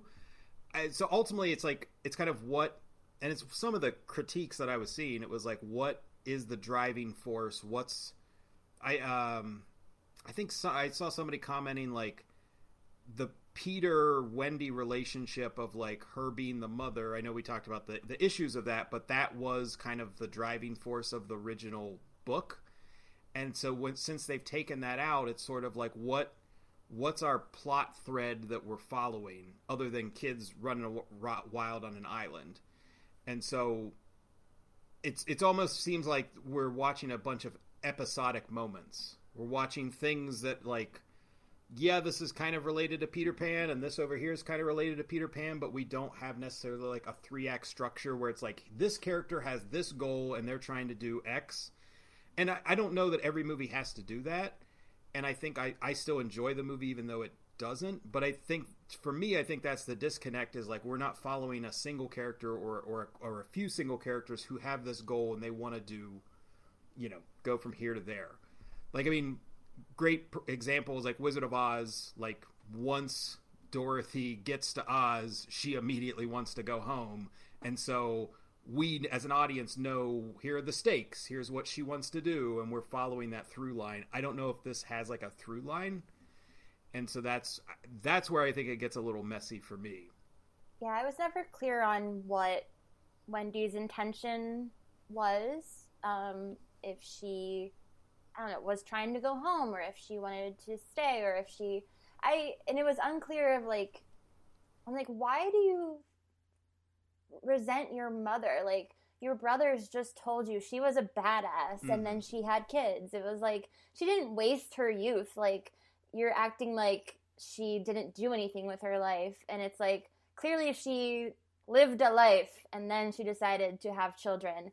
And it's like, I don't get why you were against that, or why you think you need to like show her. And I just didn't know what her deal was with her mother. She defended the mother initially because the brothers were like, oh, she gave up. And the mother saying things like, you know, oh, your dreams change, or, you know, because she had kids. But it seemed like Wendy was defending the mom to the boys. And then I don't think she was doing it in defiance of the mom. I didn't read it that way. I thought it was more of like, I'm doing this for her, or I'm going to show her that, like, you know, you can still, you know, dare to go out there and be badass. That was, but I mean, kind of what we're on here is like, yeah, like the movie isn't super clear in its goals, I think, because I mean, even by the end, so like she's essentially trying to tell all the kids, well, we need to go back home now, including Peter, and he like doesn't want to, and then he finally says like, oh, well, growing up would be a great adventure, which it I think there's, you know, similar lines in the book and everything. So it seems like Peter's like, okay, I'm gonna, like, the movie's gonna take that turn of like Peter Pan is choosing to leave Neverland, and then he doesn't, and it doesn't really seem to be any, like, he just is. I mean, maybe they're trying to play off of like, oh, he's a child and he's Peter Pan, so it's all on a whim, like he'll just, oh, now I'm gonna go fight over here, and it's just out of my head. But it seemed like they were building to that, and then that moment is just gone, and now he just stays on Neverland and there's no change. So again, it's just sort of like, I don't know what they're trying to say or go to. It's a lot of like thoughts and episodes. It's kind of wild how the end ends up like all the Lost Boys come back with Wendy and her brother, minus one brother, plus Thomas, who's been gone for a very long time but looks the same. And we never get a scene of like, what the fuck? Like, everyone's just kind of like, hey, the parents back. coming to terms. It's just a series of them at parties and stuff, and it's like, oh, I guess this is the times where they weren't questioning what the hell happened. They're just, you know, having a birthday party, and then every other day they're like, all right, tell us what happened again. Like, so where's your brother? Maybe, why are you? Yeah, maybe they just figured Thomas, like, his growth was stunted by being lost in the woods. But the bigger one for me was the brother. It's like, so how did they explain away the twin? Because he's just, as far as they know, they just say like, oh, he's out there dead. Or do they say he's out there and he's an old man with a hook? He's a pirate now. And I'm kind of like, and he fights children. I wonder if, like, the people in the town have been to Neverland and kind of, like, get it, or, like... Yeah, maybe. I don't know. Because then they were very concerned about Thomas when he disappeared. And so you think that if kids are constantly going to Neverland, they'd be like, all right, well, might see him again, might not. I wondered all the same thing. I was like, oh, how are they going to explain this? Oh, now we're just getting parties. Home video of, like, parties. But I also was like, I get that that's not the story they're trying to tell. This isn't a story for adults and for, like, the logical, like, okay, but how does magic work? And like, all the questions that I know that I have that come to my mind. It's like, okay, that's not, again, not the point of the story. And I'm sure... You know, as I watched it, I was like, wait, oh, okay, well, they're just not going to tell that part because it's not important. And I was, like, fine with it, even though I thought about it. And I still think about, like, okay, how would you have that conversation? And how would that work? But, yeah. Yeah, I think a lot of negative reaction from it. Parties. I think that was really cute. But might have been because they kind of stripped the Peter Pan story of its whimsy and, you know, swashbuckling stuff. I think they strip it of its whimsy. Well, not entirely, I but disagree. they're just redirecting it to a different place. So I think I'll say redirecting is okay. Yeah, like, but I'm trying to get in the head of a person who, like, wrote a scathing review, like, just couldn't, and maybe that could have been. They forgot how to be a child, and they're just dead inside. That's a scathing review. Listen, there's a difference between having an issue with it, and I think that's fair. But a scathing review, I think, is far, because I still think this is I would agree with that. So I didn't read the ones that movie. Linton was talking about that, like, really, like, hammered on it. But yeah, maybe that would have been a reason. Maybe they were just kind of from it. angry that they messed with Peter Pan too much or something.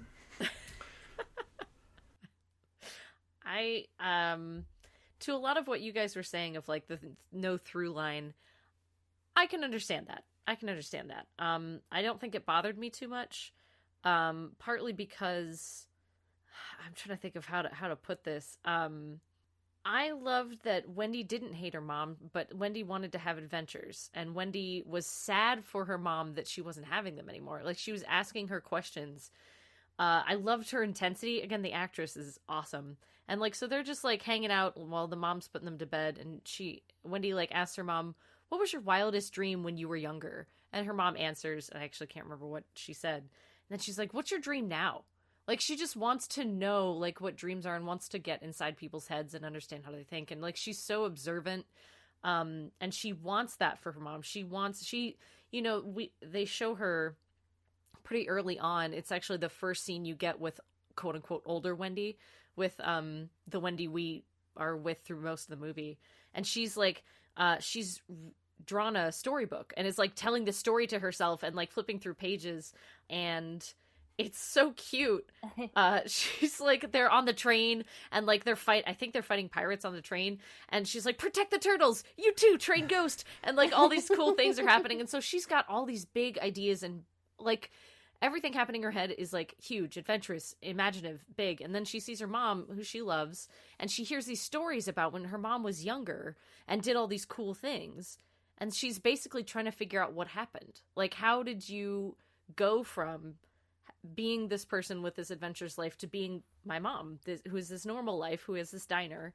And then, so she's like, we mentioned earlier that conversation she's having with her brothers about like, and she's defending her mom, and her brother's like, the older you get, the less stuff you get to do that you wanted to do. And Wendy gets really mad about that. She's like, she hates that they said that, and she's like, kind of starts yelling at them. And one of them goes, geez, Wendy, I was just explaining life. Which, it's like a 9-year-old kid saying that, which I loved. I thought that was hilarious. And then she's not like, wrong. Not my life. He's not wrong. But she was like, not my life. And so her whole driving force is like, I won't become that. I won't lose these wild dreams of mine. And that's why, like, she's, I can't remember what she's like. She grabs a bug or something when she's on the island with the Lost Boys. The Lost Children, I guess, if we're being PC. And she's like whispering to this bug or something. And I mentioned the line earlier because I thought it was amazing, of like, tell my mom I'm being wild as hell, and when I get back, I'm going to show her how. Like, that's her whole thing, is like, she wants to be able to bring her mom's dreams back, which I thought was really cool and fun.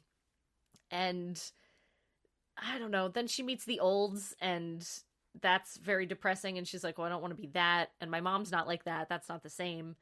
But I totally get that there's not a very clear through line, and it's not very obvious and very stated, but I think there's a subtle one.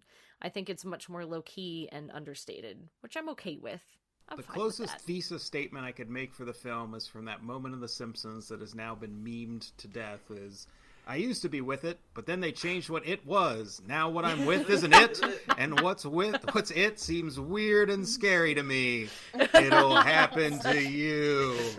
But that does... That's the olds for sure. But that does kind of tie into, like, because Jess, you were saying you like the, like, dancing and stuff, like the party stuff at the end. The part, and I like that too, but the part that really affected me was, so Wendy grows up, as she does in all iterations of this fairy tale, and her daughter is whisked away to Neverland by Peter on the train at the very end, and Wendy starts running after them, and as a 30, 40 something year old woman, she's running after them, and Peter's laughing at her because he's an asshole. He's like, you'll never make it. And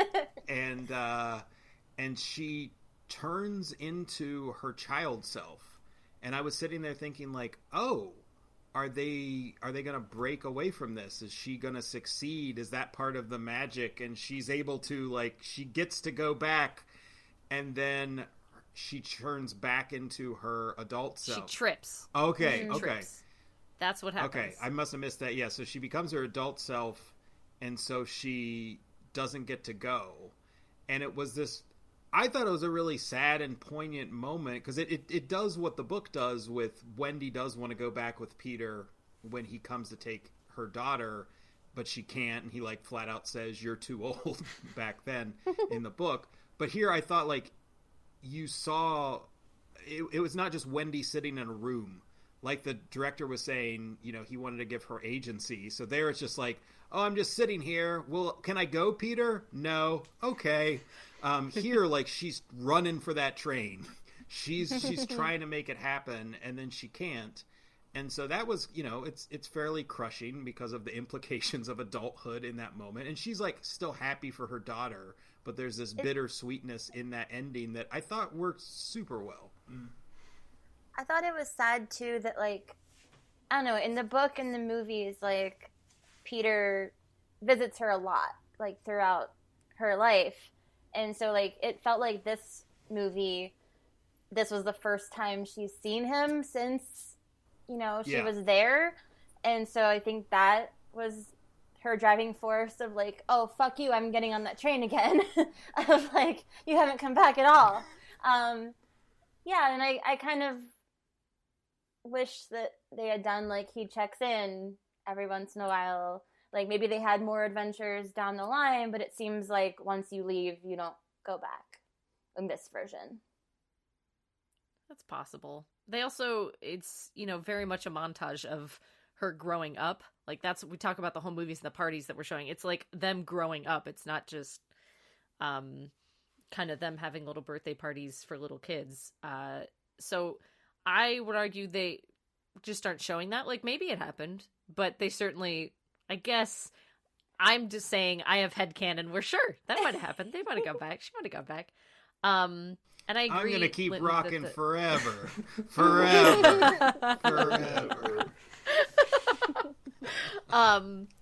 But I agree that the ending was super bittersweet where she, like, trips. But I didn't see it as sad as you did, I think, because early in the movie, doesn't young Wendy try to get on the train and trip? Like, the first time she tries to get on the train, doesn't she trip? Yeah. So it's like, but then she got on it later. So there's that kind of implication of, like, okay, you didn't make it this time. Maybe you won't trip next time. That might happen, because that's what happened to her when she was younger, too. So it wasn't as totally crushing to me, I think, as it was for you. But it's still, I cried at the end, so it's fine. I don't want to talk about it. Also, stray thought for, like, the montage, when it's like Wendy's playing piano, they're adults now, and someone like swoops in and kisses her. That actor was way too close to adult her brothers, and I was like, what? Oh, I thought it was supposed to be her brother, and then I was like, wait, what? No. I mean, I figured it out, but I mean, they made it like he looked like an adult version of one of her brothers because they're like tall and skinny. I was like, get a different actor. Her brothers this was a fun little thing. So none of the kids in the original stories, like none of the Lost Boys carry over. Peter and Wendy obviously do, but then none of the others, like Toodles and all that. There are twins in the original book, but I don't think they're given names.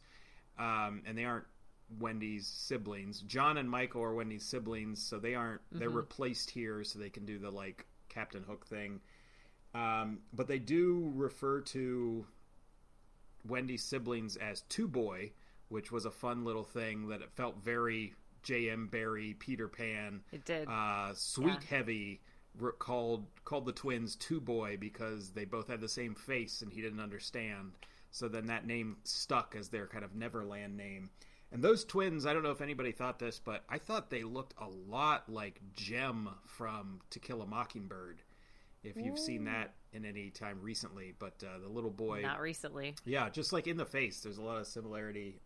Probably accidental. Supposed to where? In the face. Fair enough.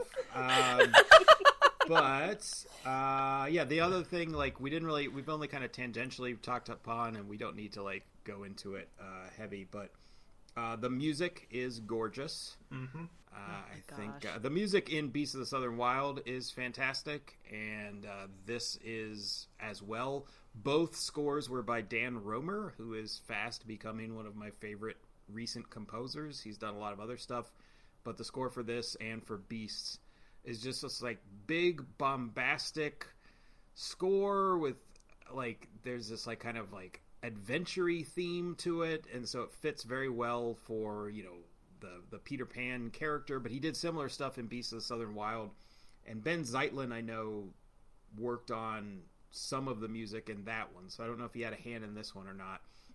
But Score, unfortunately, not on vinyl yet, and Beasts of It is on Spotify. Beasts of the Southern Wild was on vinyl, and I did not get it because I wasn't buying vinyl at that point very heavily, or I wasn't even thinking that it was out, and now it's out of print and way too expensive. So somebody find me a copy of that for reasonable, please. I need Beasts of the Southern Wild.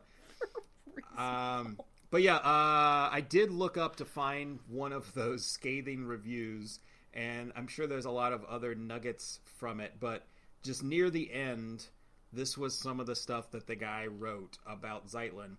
Barring some triumphant comeback with his next major work, by no means an impossibility, the director will occupy the outskirts of the field he once stood poised to conquer.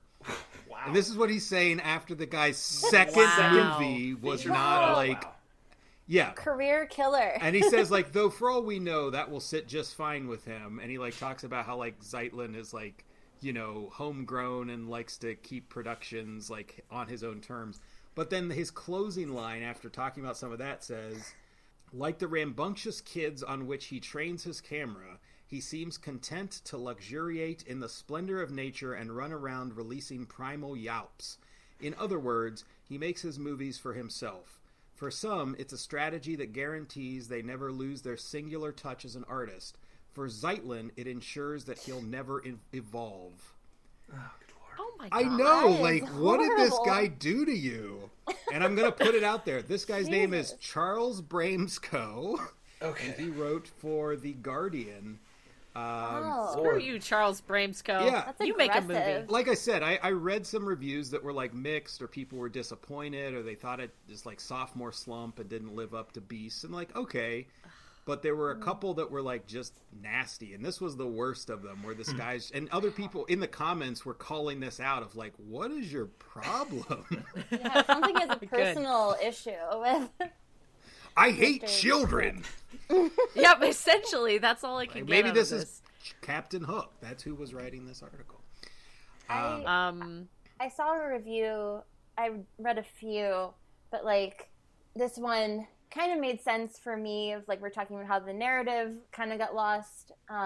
They're it's, and I think this was his dream project for a long time. Yeah. This is what he wanted to do. And so they're it's kind of when someone has a really awesome dream and they're trying to convey to you how awesome it is, but they're getting frustrated because you don't understand how awesome it is. And I'm yeah, I felt that.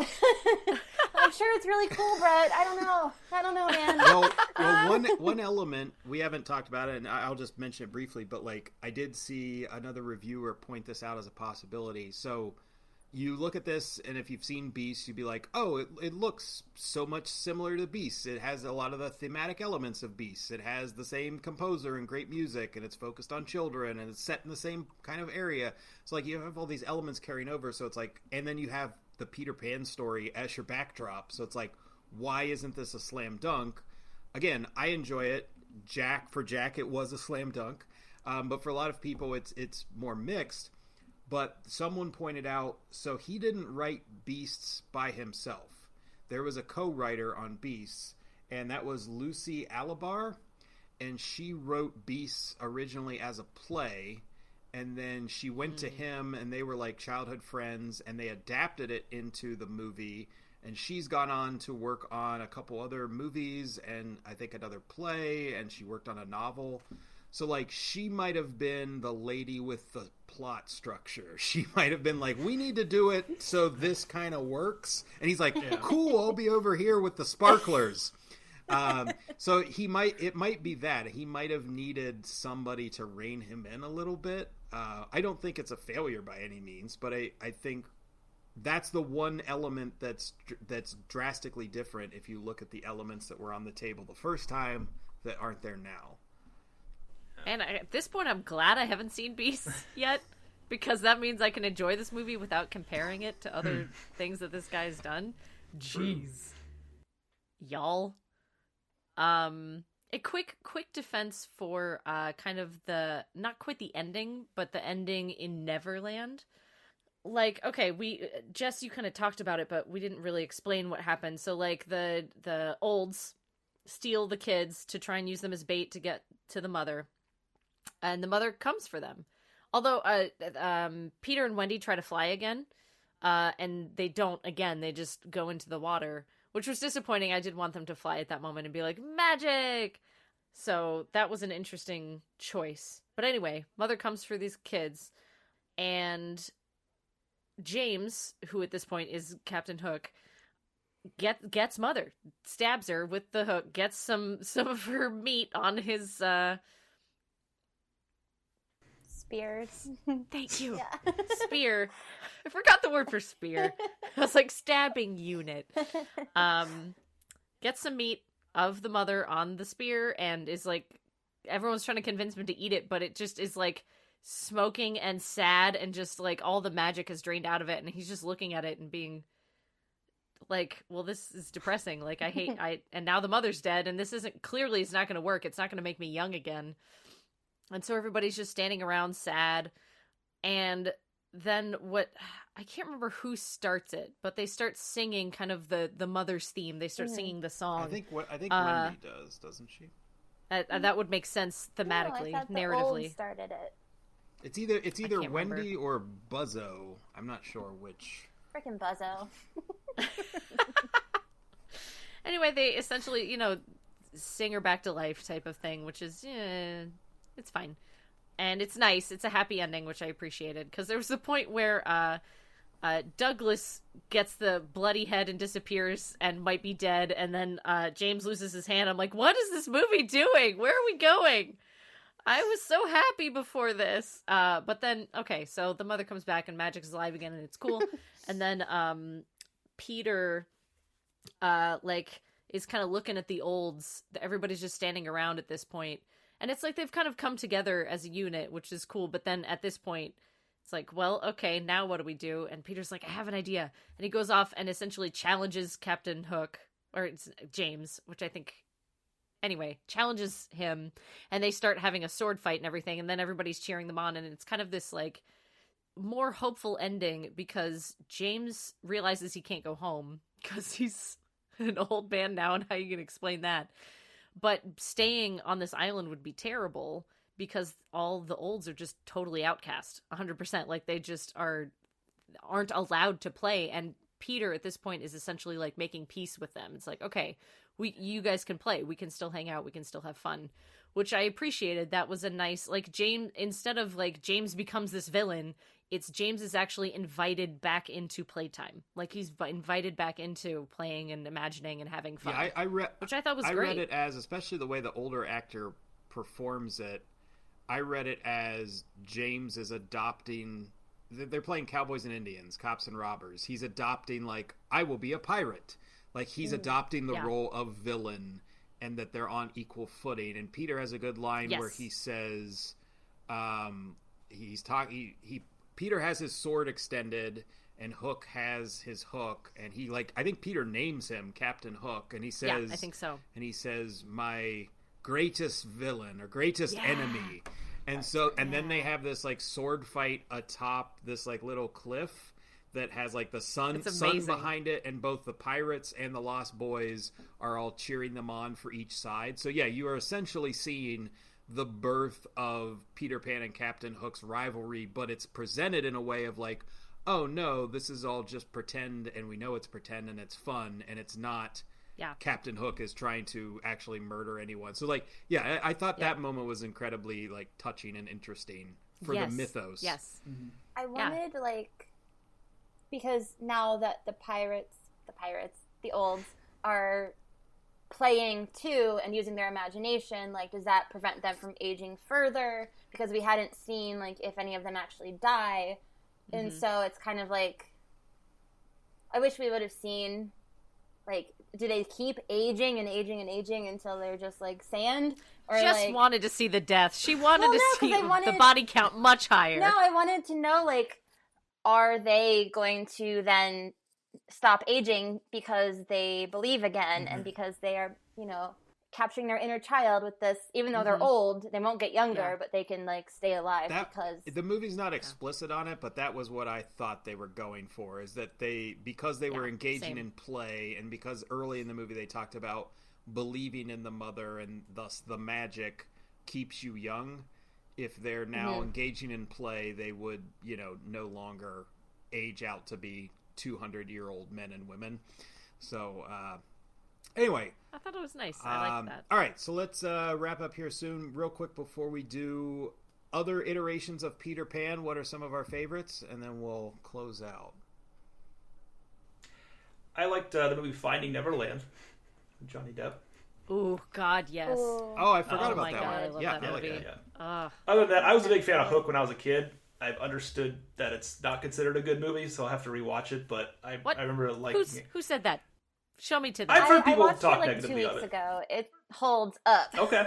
I'm Yeah, not. I will I'm fight not. them. I'm not a fan of Hook. Yeah, I think Linton's. You were one of the people who've told me but I have to watch it again. But I did love it as a kid.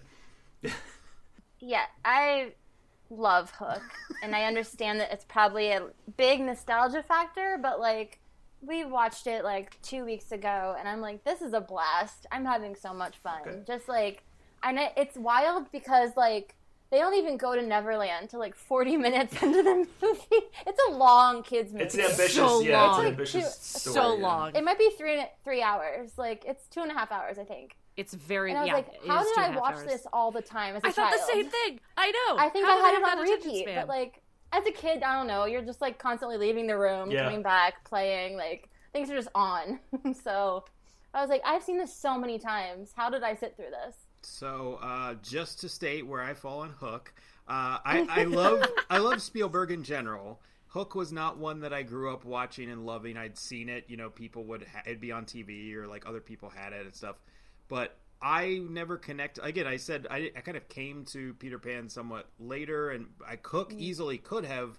It never meshed for me, and I rewatched it. It's been a long time since I rewatched it, but I remember like feeling like a lot of the sets just feel like sets and feel fake. Whereas in this though, it's like it's fucking real. They're at Neverland. Yes, so it is. that's one Yeah. element that pulls me out of it. Is like a lot of it looks like they're on a studio lot, and that hurts it for me. But that's not gonna kill it in total. I like Captain Hook and Smee. I think both of those actors in those roles are perfect. You mean in Hook? Just They're fucking chewing Dustin scenery. Hoffman and Bob Hoskins. Yeah, thank you. Legendary So they're performances. Unbelievable. I know. Perfection. They're fantastic. I love John Williams' music as always.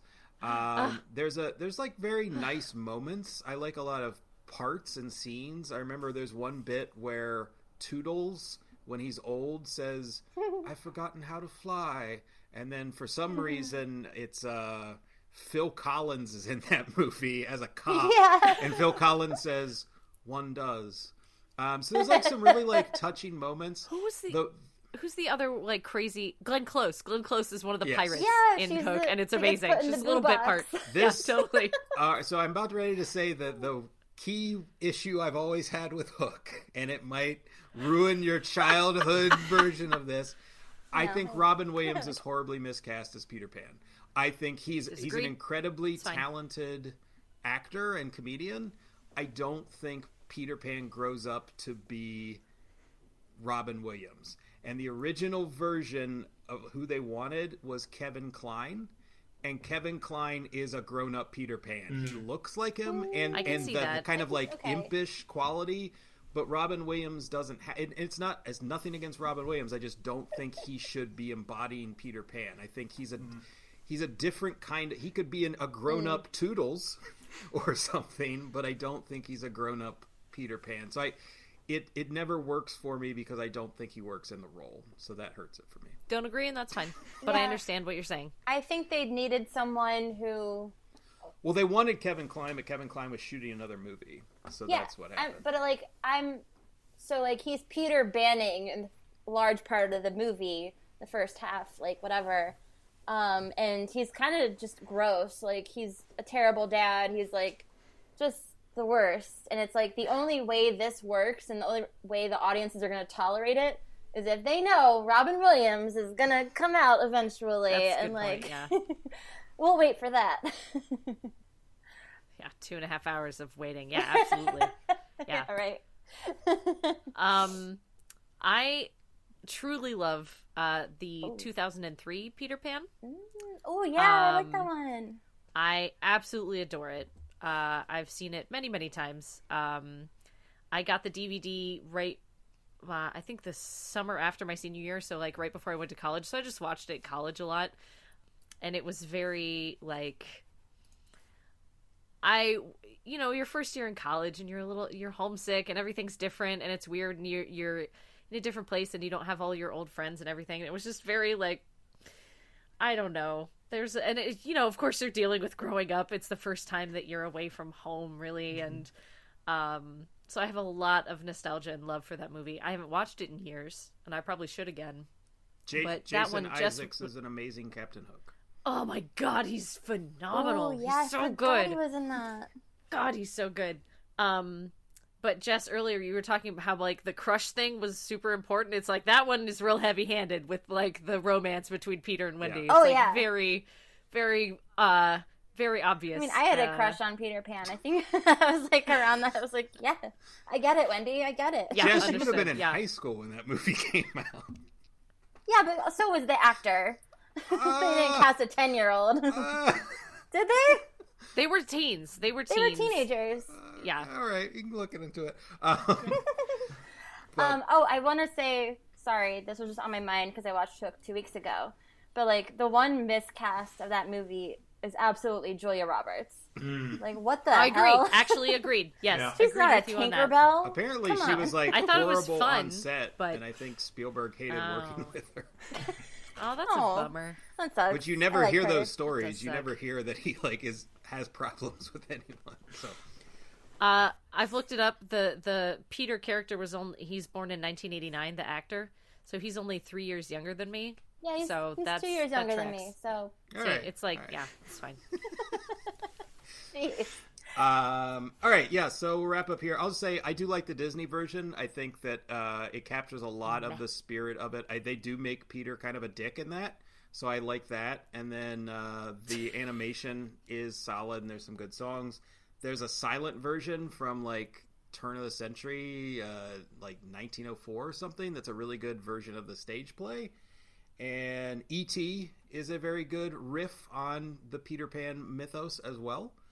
What? You've never heard What? this? Yeah, it's What? it's meant to be structured. Elliot, E.T. is meant to be essentially like a merging of like Peter Pan and like Tinkerbell, because he gets brought back to life with the children. Look into it. The writer, I am not making this up. The writer based it loosely. I'm not saying you're making it up. No, I'm just this is saying it's wild. You have the a stretch. You have the kids as like filling in for the Lost Boys. This is a thing. Go look it up. I get that Kids it's are a the thing. Lost Boys. Just, Wowee. it's fine. All right. I don't know if I get it. Well, I'll read it. But yeah, and then there was the very, very bad Pan movie from the Heard about early this. 2010s, I think. Somewhere 2015, something like that.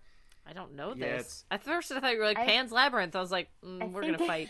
Yeah, it's real bad. I think it, yeah. Okay, so would you recommend Wendy? Yes, to people who like the Peter Pan mythos, but it's not an accessible movie, so I'd have trouble recommending it outside of that. I'll say that I don't recommend the movie just because, I don't know, as someone who does love the Peter Pan lore, I just didn't get enough of it. I just felt like there are better things out there to consume if that's what you're into. And I think that if you want something in this director's style, from what y'all have said, I think Beast of the Southern Wild. I haven't seen it, but, you know, if that is the gem that everyone says it is, then I'm like, fine, like maybe that's the part that works, like, because I definitely like this director's style, and I like a lot of choices he makes, but like it just doesn't work for me, this story. So yeah, go see that instead. Okay, all right. Guess I'm alone. I'm so alone in this. I was going to post about it on Facebook and talk about how much I loved it and encourage people to see it, but apparently now I'm not going to do that because Well, well, you still need to do that for this podcast, so do that. well, obviously I'm going to push the podcast. That's going to happen, but I guess I won't push this movie as hard, which is really sad. I absolutely loved it completely, and we'll probably purchase it and watch it many more times. Maybe I'll still push for people to see it, just because I think Do it. I think it's still worth it, even if it's. I disagree that it's not accessible if you're not heavily into Peter Pan, because I think if you're just somebody who likes adventure and yearns for that and has these like big dreams that you're afraid you'll never get to, I think it really hits on that a lot. And, you know, the cost of those dreams and the cost of, you know, and even being old, like we're all afraid of growing old. And I think it really touches on a lot of the real pain that is in being old and feeling old and seeing how the world treats you when you're old and how it doesn't have to be that way. And I thought it was great. Forever. I'll love it always. And that's fine. Hey, we are not here to tell you otherwise. No, that's very That's sweet. why you guys are better people than me. That's very sweet and touching. And no, I'm surprised that you connected with it as much as you did. Not that I this is the first time I've seen it. As I said, I was looking forward to it. I just did not expect. If anything, I expected Jess to be the one who was overflowing with love for it, just because I know, you know, Jess. I know you're just a huge fan of Peter Pan, and Jack, I think you had mentioned it. Maybe leading up, you had made a mention that you liked the book a lot, but I knew that about Jess. That Jess is a fan of all things Disney, and specifically like a fan of like Peter Pan and everything. So. Yeah, I mean, for me, I liked it. I got to the end and I was frustrated by some elements, and the movie is like, maybe it's like an hour and 50 minutes. So I think maybe some of that could have been trimmed a little bit to just make it a little moved along for some of these scenes. But I think there are so many scenes that are incredibly effective. I think the actors are very good, particularly the child actors. It's beautifully shot, beautifully scored. It has some wonderful, touching moments, like both for the Pan mythos and just for what the movie is attempting to do. So I would recommend it. I think it would play well to like people who like indie movies, True. You know, people who like fantasy movies. So I don't think you have to just be a Peter Pan fan. I think you'll have a better appreciation of some stuff if you are. But I think it touches on a lot of aspects, as Jack says, about like childhood and growing up and growing old. Like those are universal themes that Peter Pan tapped into 100 years ago. And so like this movie is doing that as well. But yeah, I would recommend it. And I didn't bring this up earlier, but like it reminded me as I was watching it when the movie Where the Wild Things Are, when that came out. I wrote that down. I meant to bring that up. This movie is what that movie wanted to be. Is what I think that. Well, I'm not going to say anything like knocking this one, but no, I think Where the Wild Things Are is fantastic. But I remember when that came out, and we'll do it on the show at some point. But when that came out, I remember a friend commenting he thought, because the reaction to that was like a lot of people weren't liking it. They were rejecting it, or they're like, oh, it's not like the book that I remembered because it was trying some different stuff. And I thought his take on it was really solid. He said, it's not a movie for children. It's a movie about childhood. Because like some people, like I think we were in a writing program, and I think maybe one of the ladies went and took her kids, and the kids were just like, what's this? Because it's like, yeah, it's not a movie that's really geared to kids. It's a movie that's like, yeah, you're an adult and you remember what it's like to be a kid and trying to tap into a lot of those fears and joys and everything. And I think this movie has similar goals. So like it being a movie about childhood and not a movie for children. Because yeah, I would say this is not a movie to recommend for children. No. Not that it's like horrible. It doesn't have like, you know, tons and tons of violence or language or anything, but there are those couple moments where it's like, yeah, that'd be pretty rough, like the hand cutting scene. Yeah. So, but yeah, it's definitely something. I think if you're into indie films, if you're into fantasy films, you could get a lot out of it. And I think a lot of people, if you're just kind of open minded going into it, I would say it narratively has some flaws, some of the structure of it, but I think overall it shines past that. And I will be watching it more. I definitely want to revisit it and like think about its goals. And I'm pretty confident I will be buying this. So it's a plus for me. All right. I wanted to say that part of my frustration with this movie, having just watched it, you know, these feelings might die down as I sit with this for a few days, but like, you know, it's a Peter Pan story. It has the indie vibes. It has, you know, Where the Wild Things Are vibes, that which I got from the trailer. And it, you know, it's told from Wendy's perspective, which I have always kind of wanted. And just like, my frustration is how am I not the one to like this? Like, what? I'm this surprised does too. not work for me. Like, so I'm just like, this should have been a home run.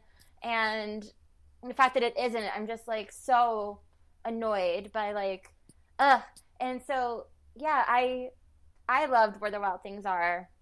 I know it wasn't popular, but like this had a similar trailer as that trailer of just like the Arcade Fire. I mean, this is Arcade Fire-ish music, you know, with these kids running and wild and free, and I was like, okay, same vibes. I'm gonna like this. And then this was like an extended trailer.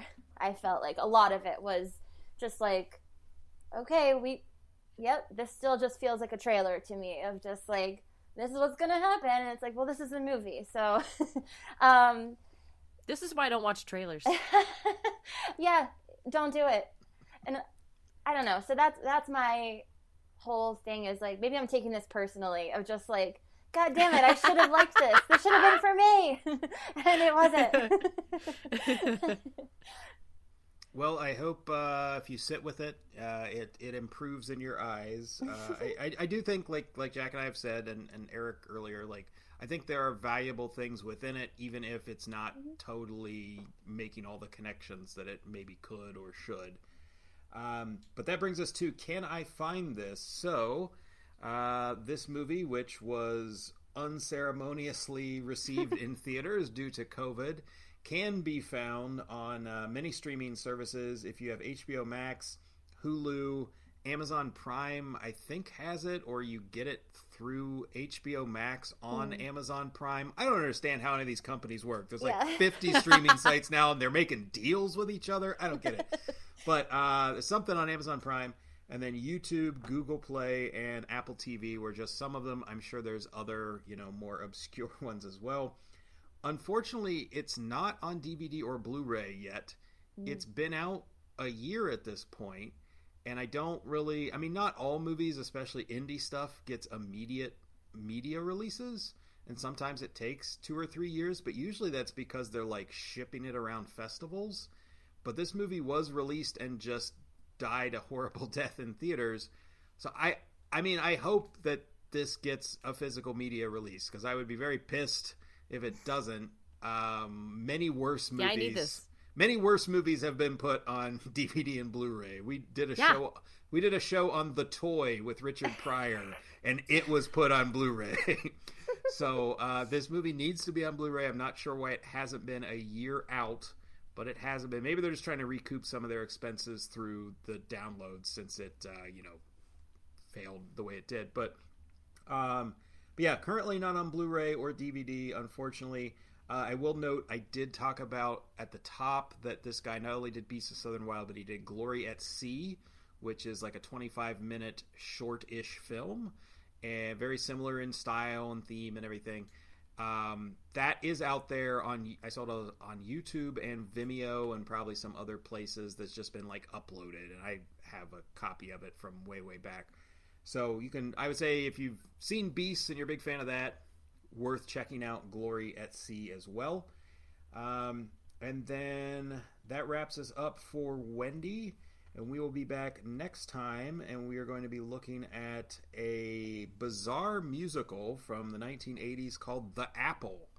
I have never seen this, and most of our people who are going to be on this have never seen it, but it's sort of like a kind of famous, bizarre, bad musical, like on like a midnight movie type thing.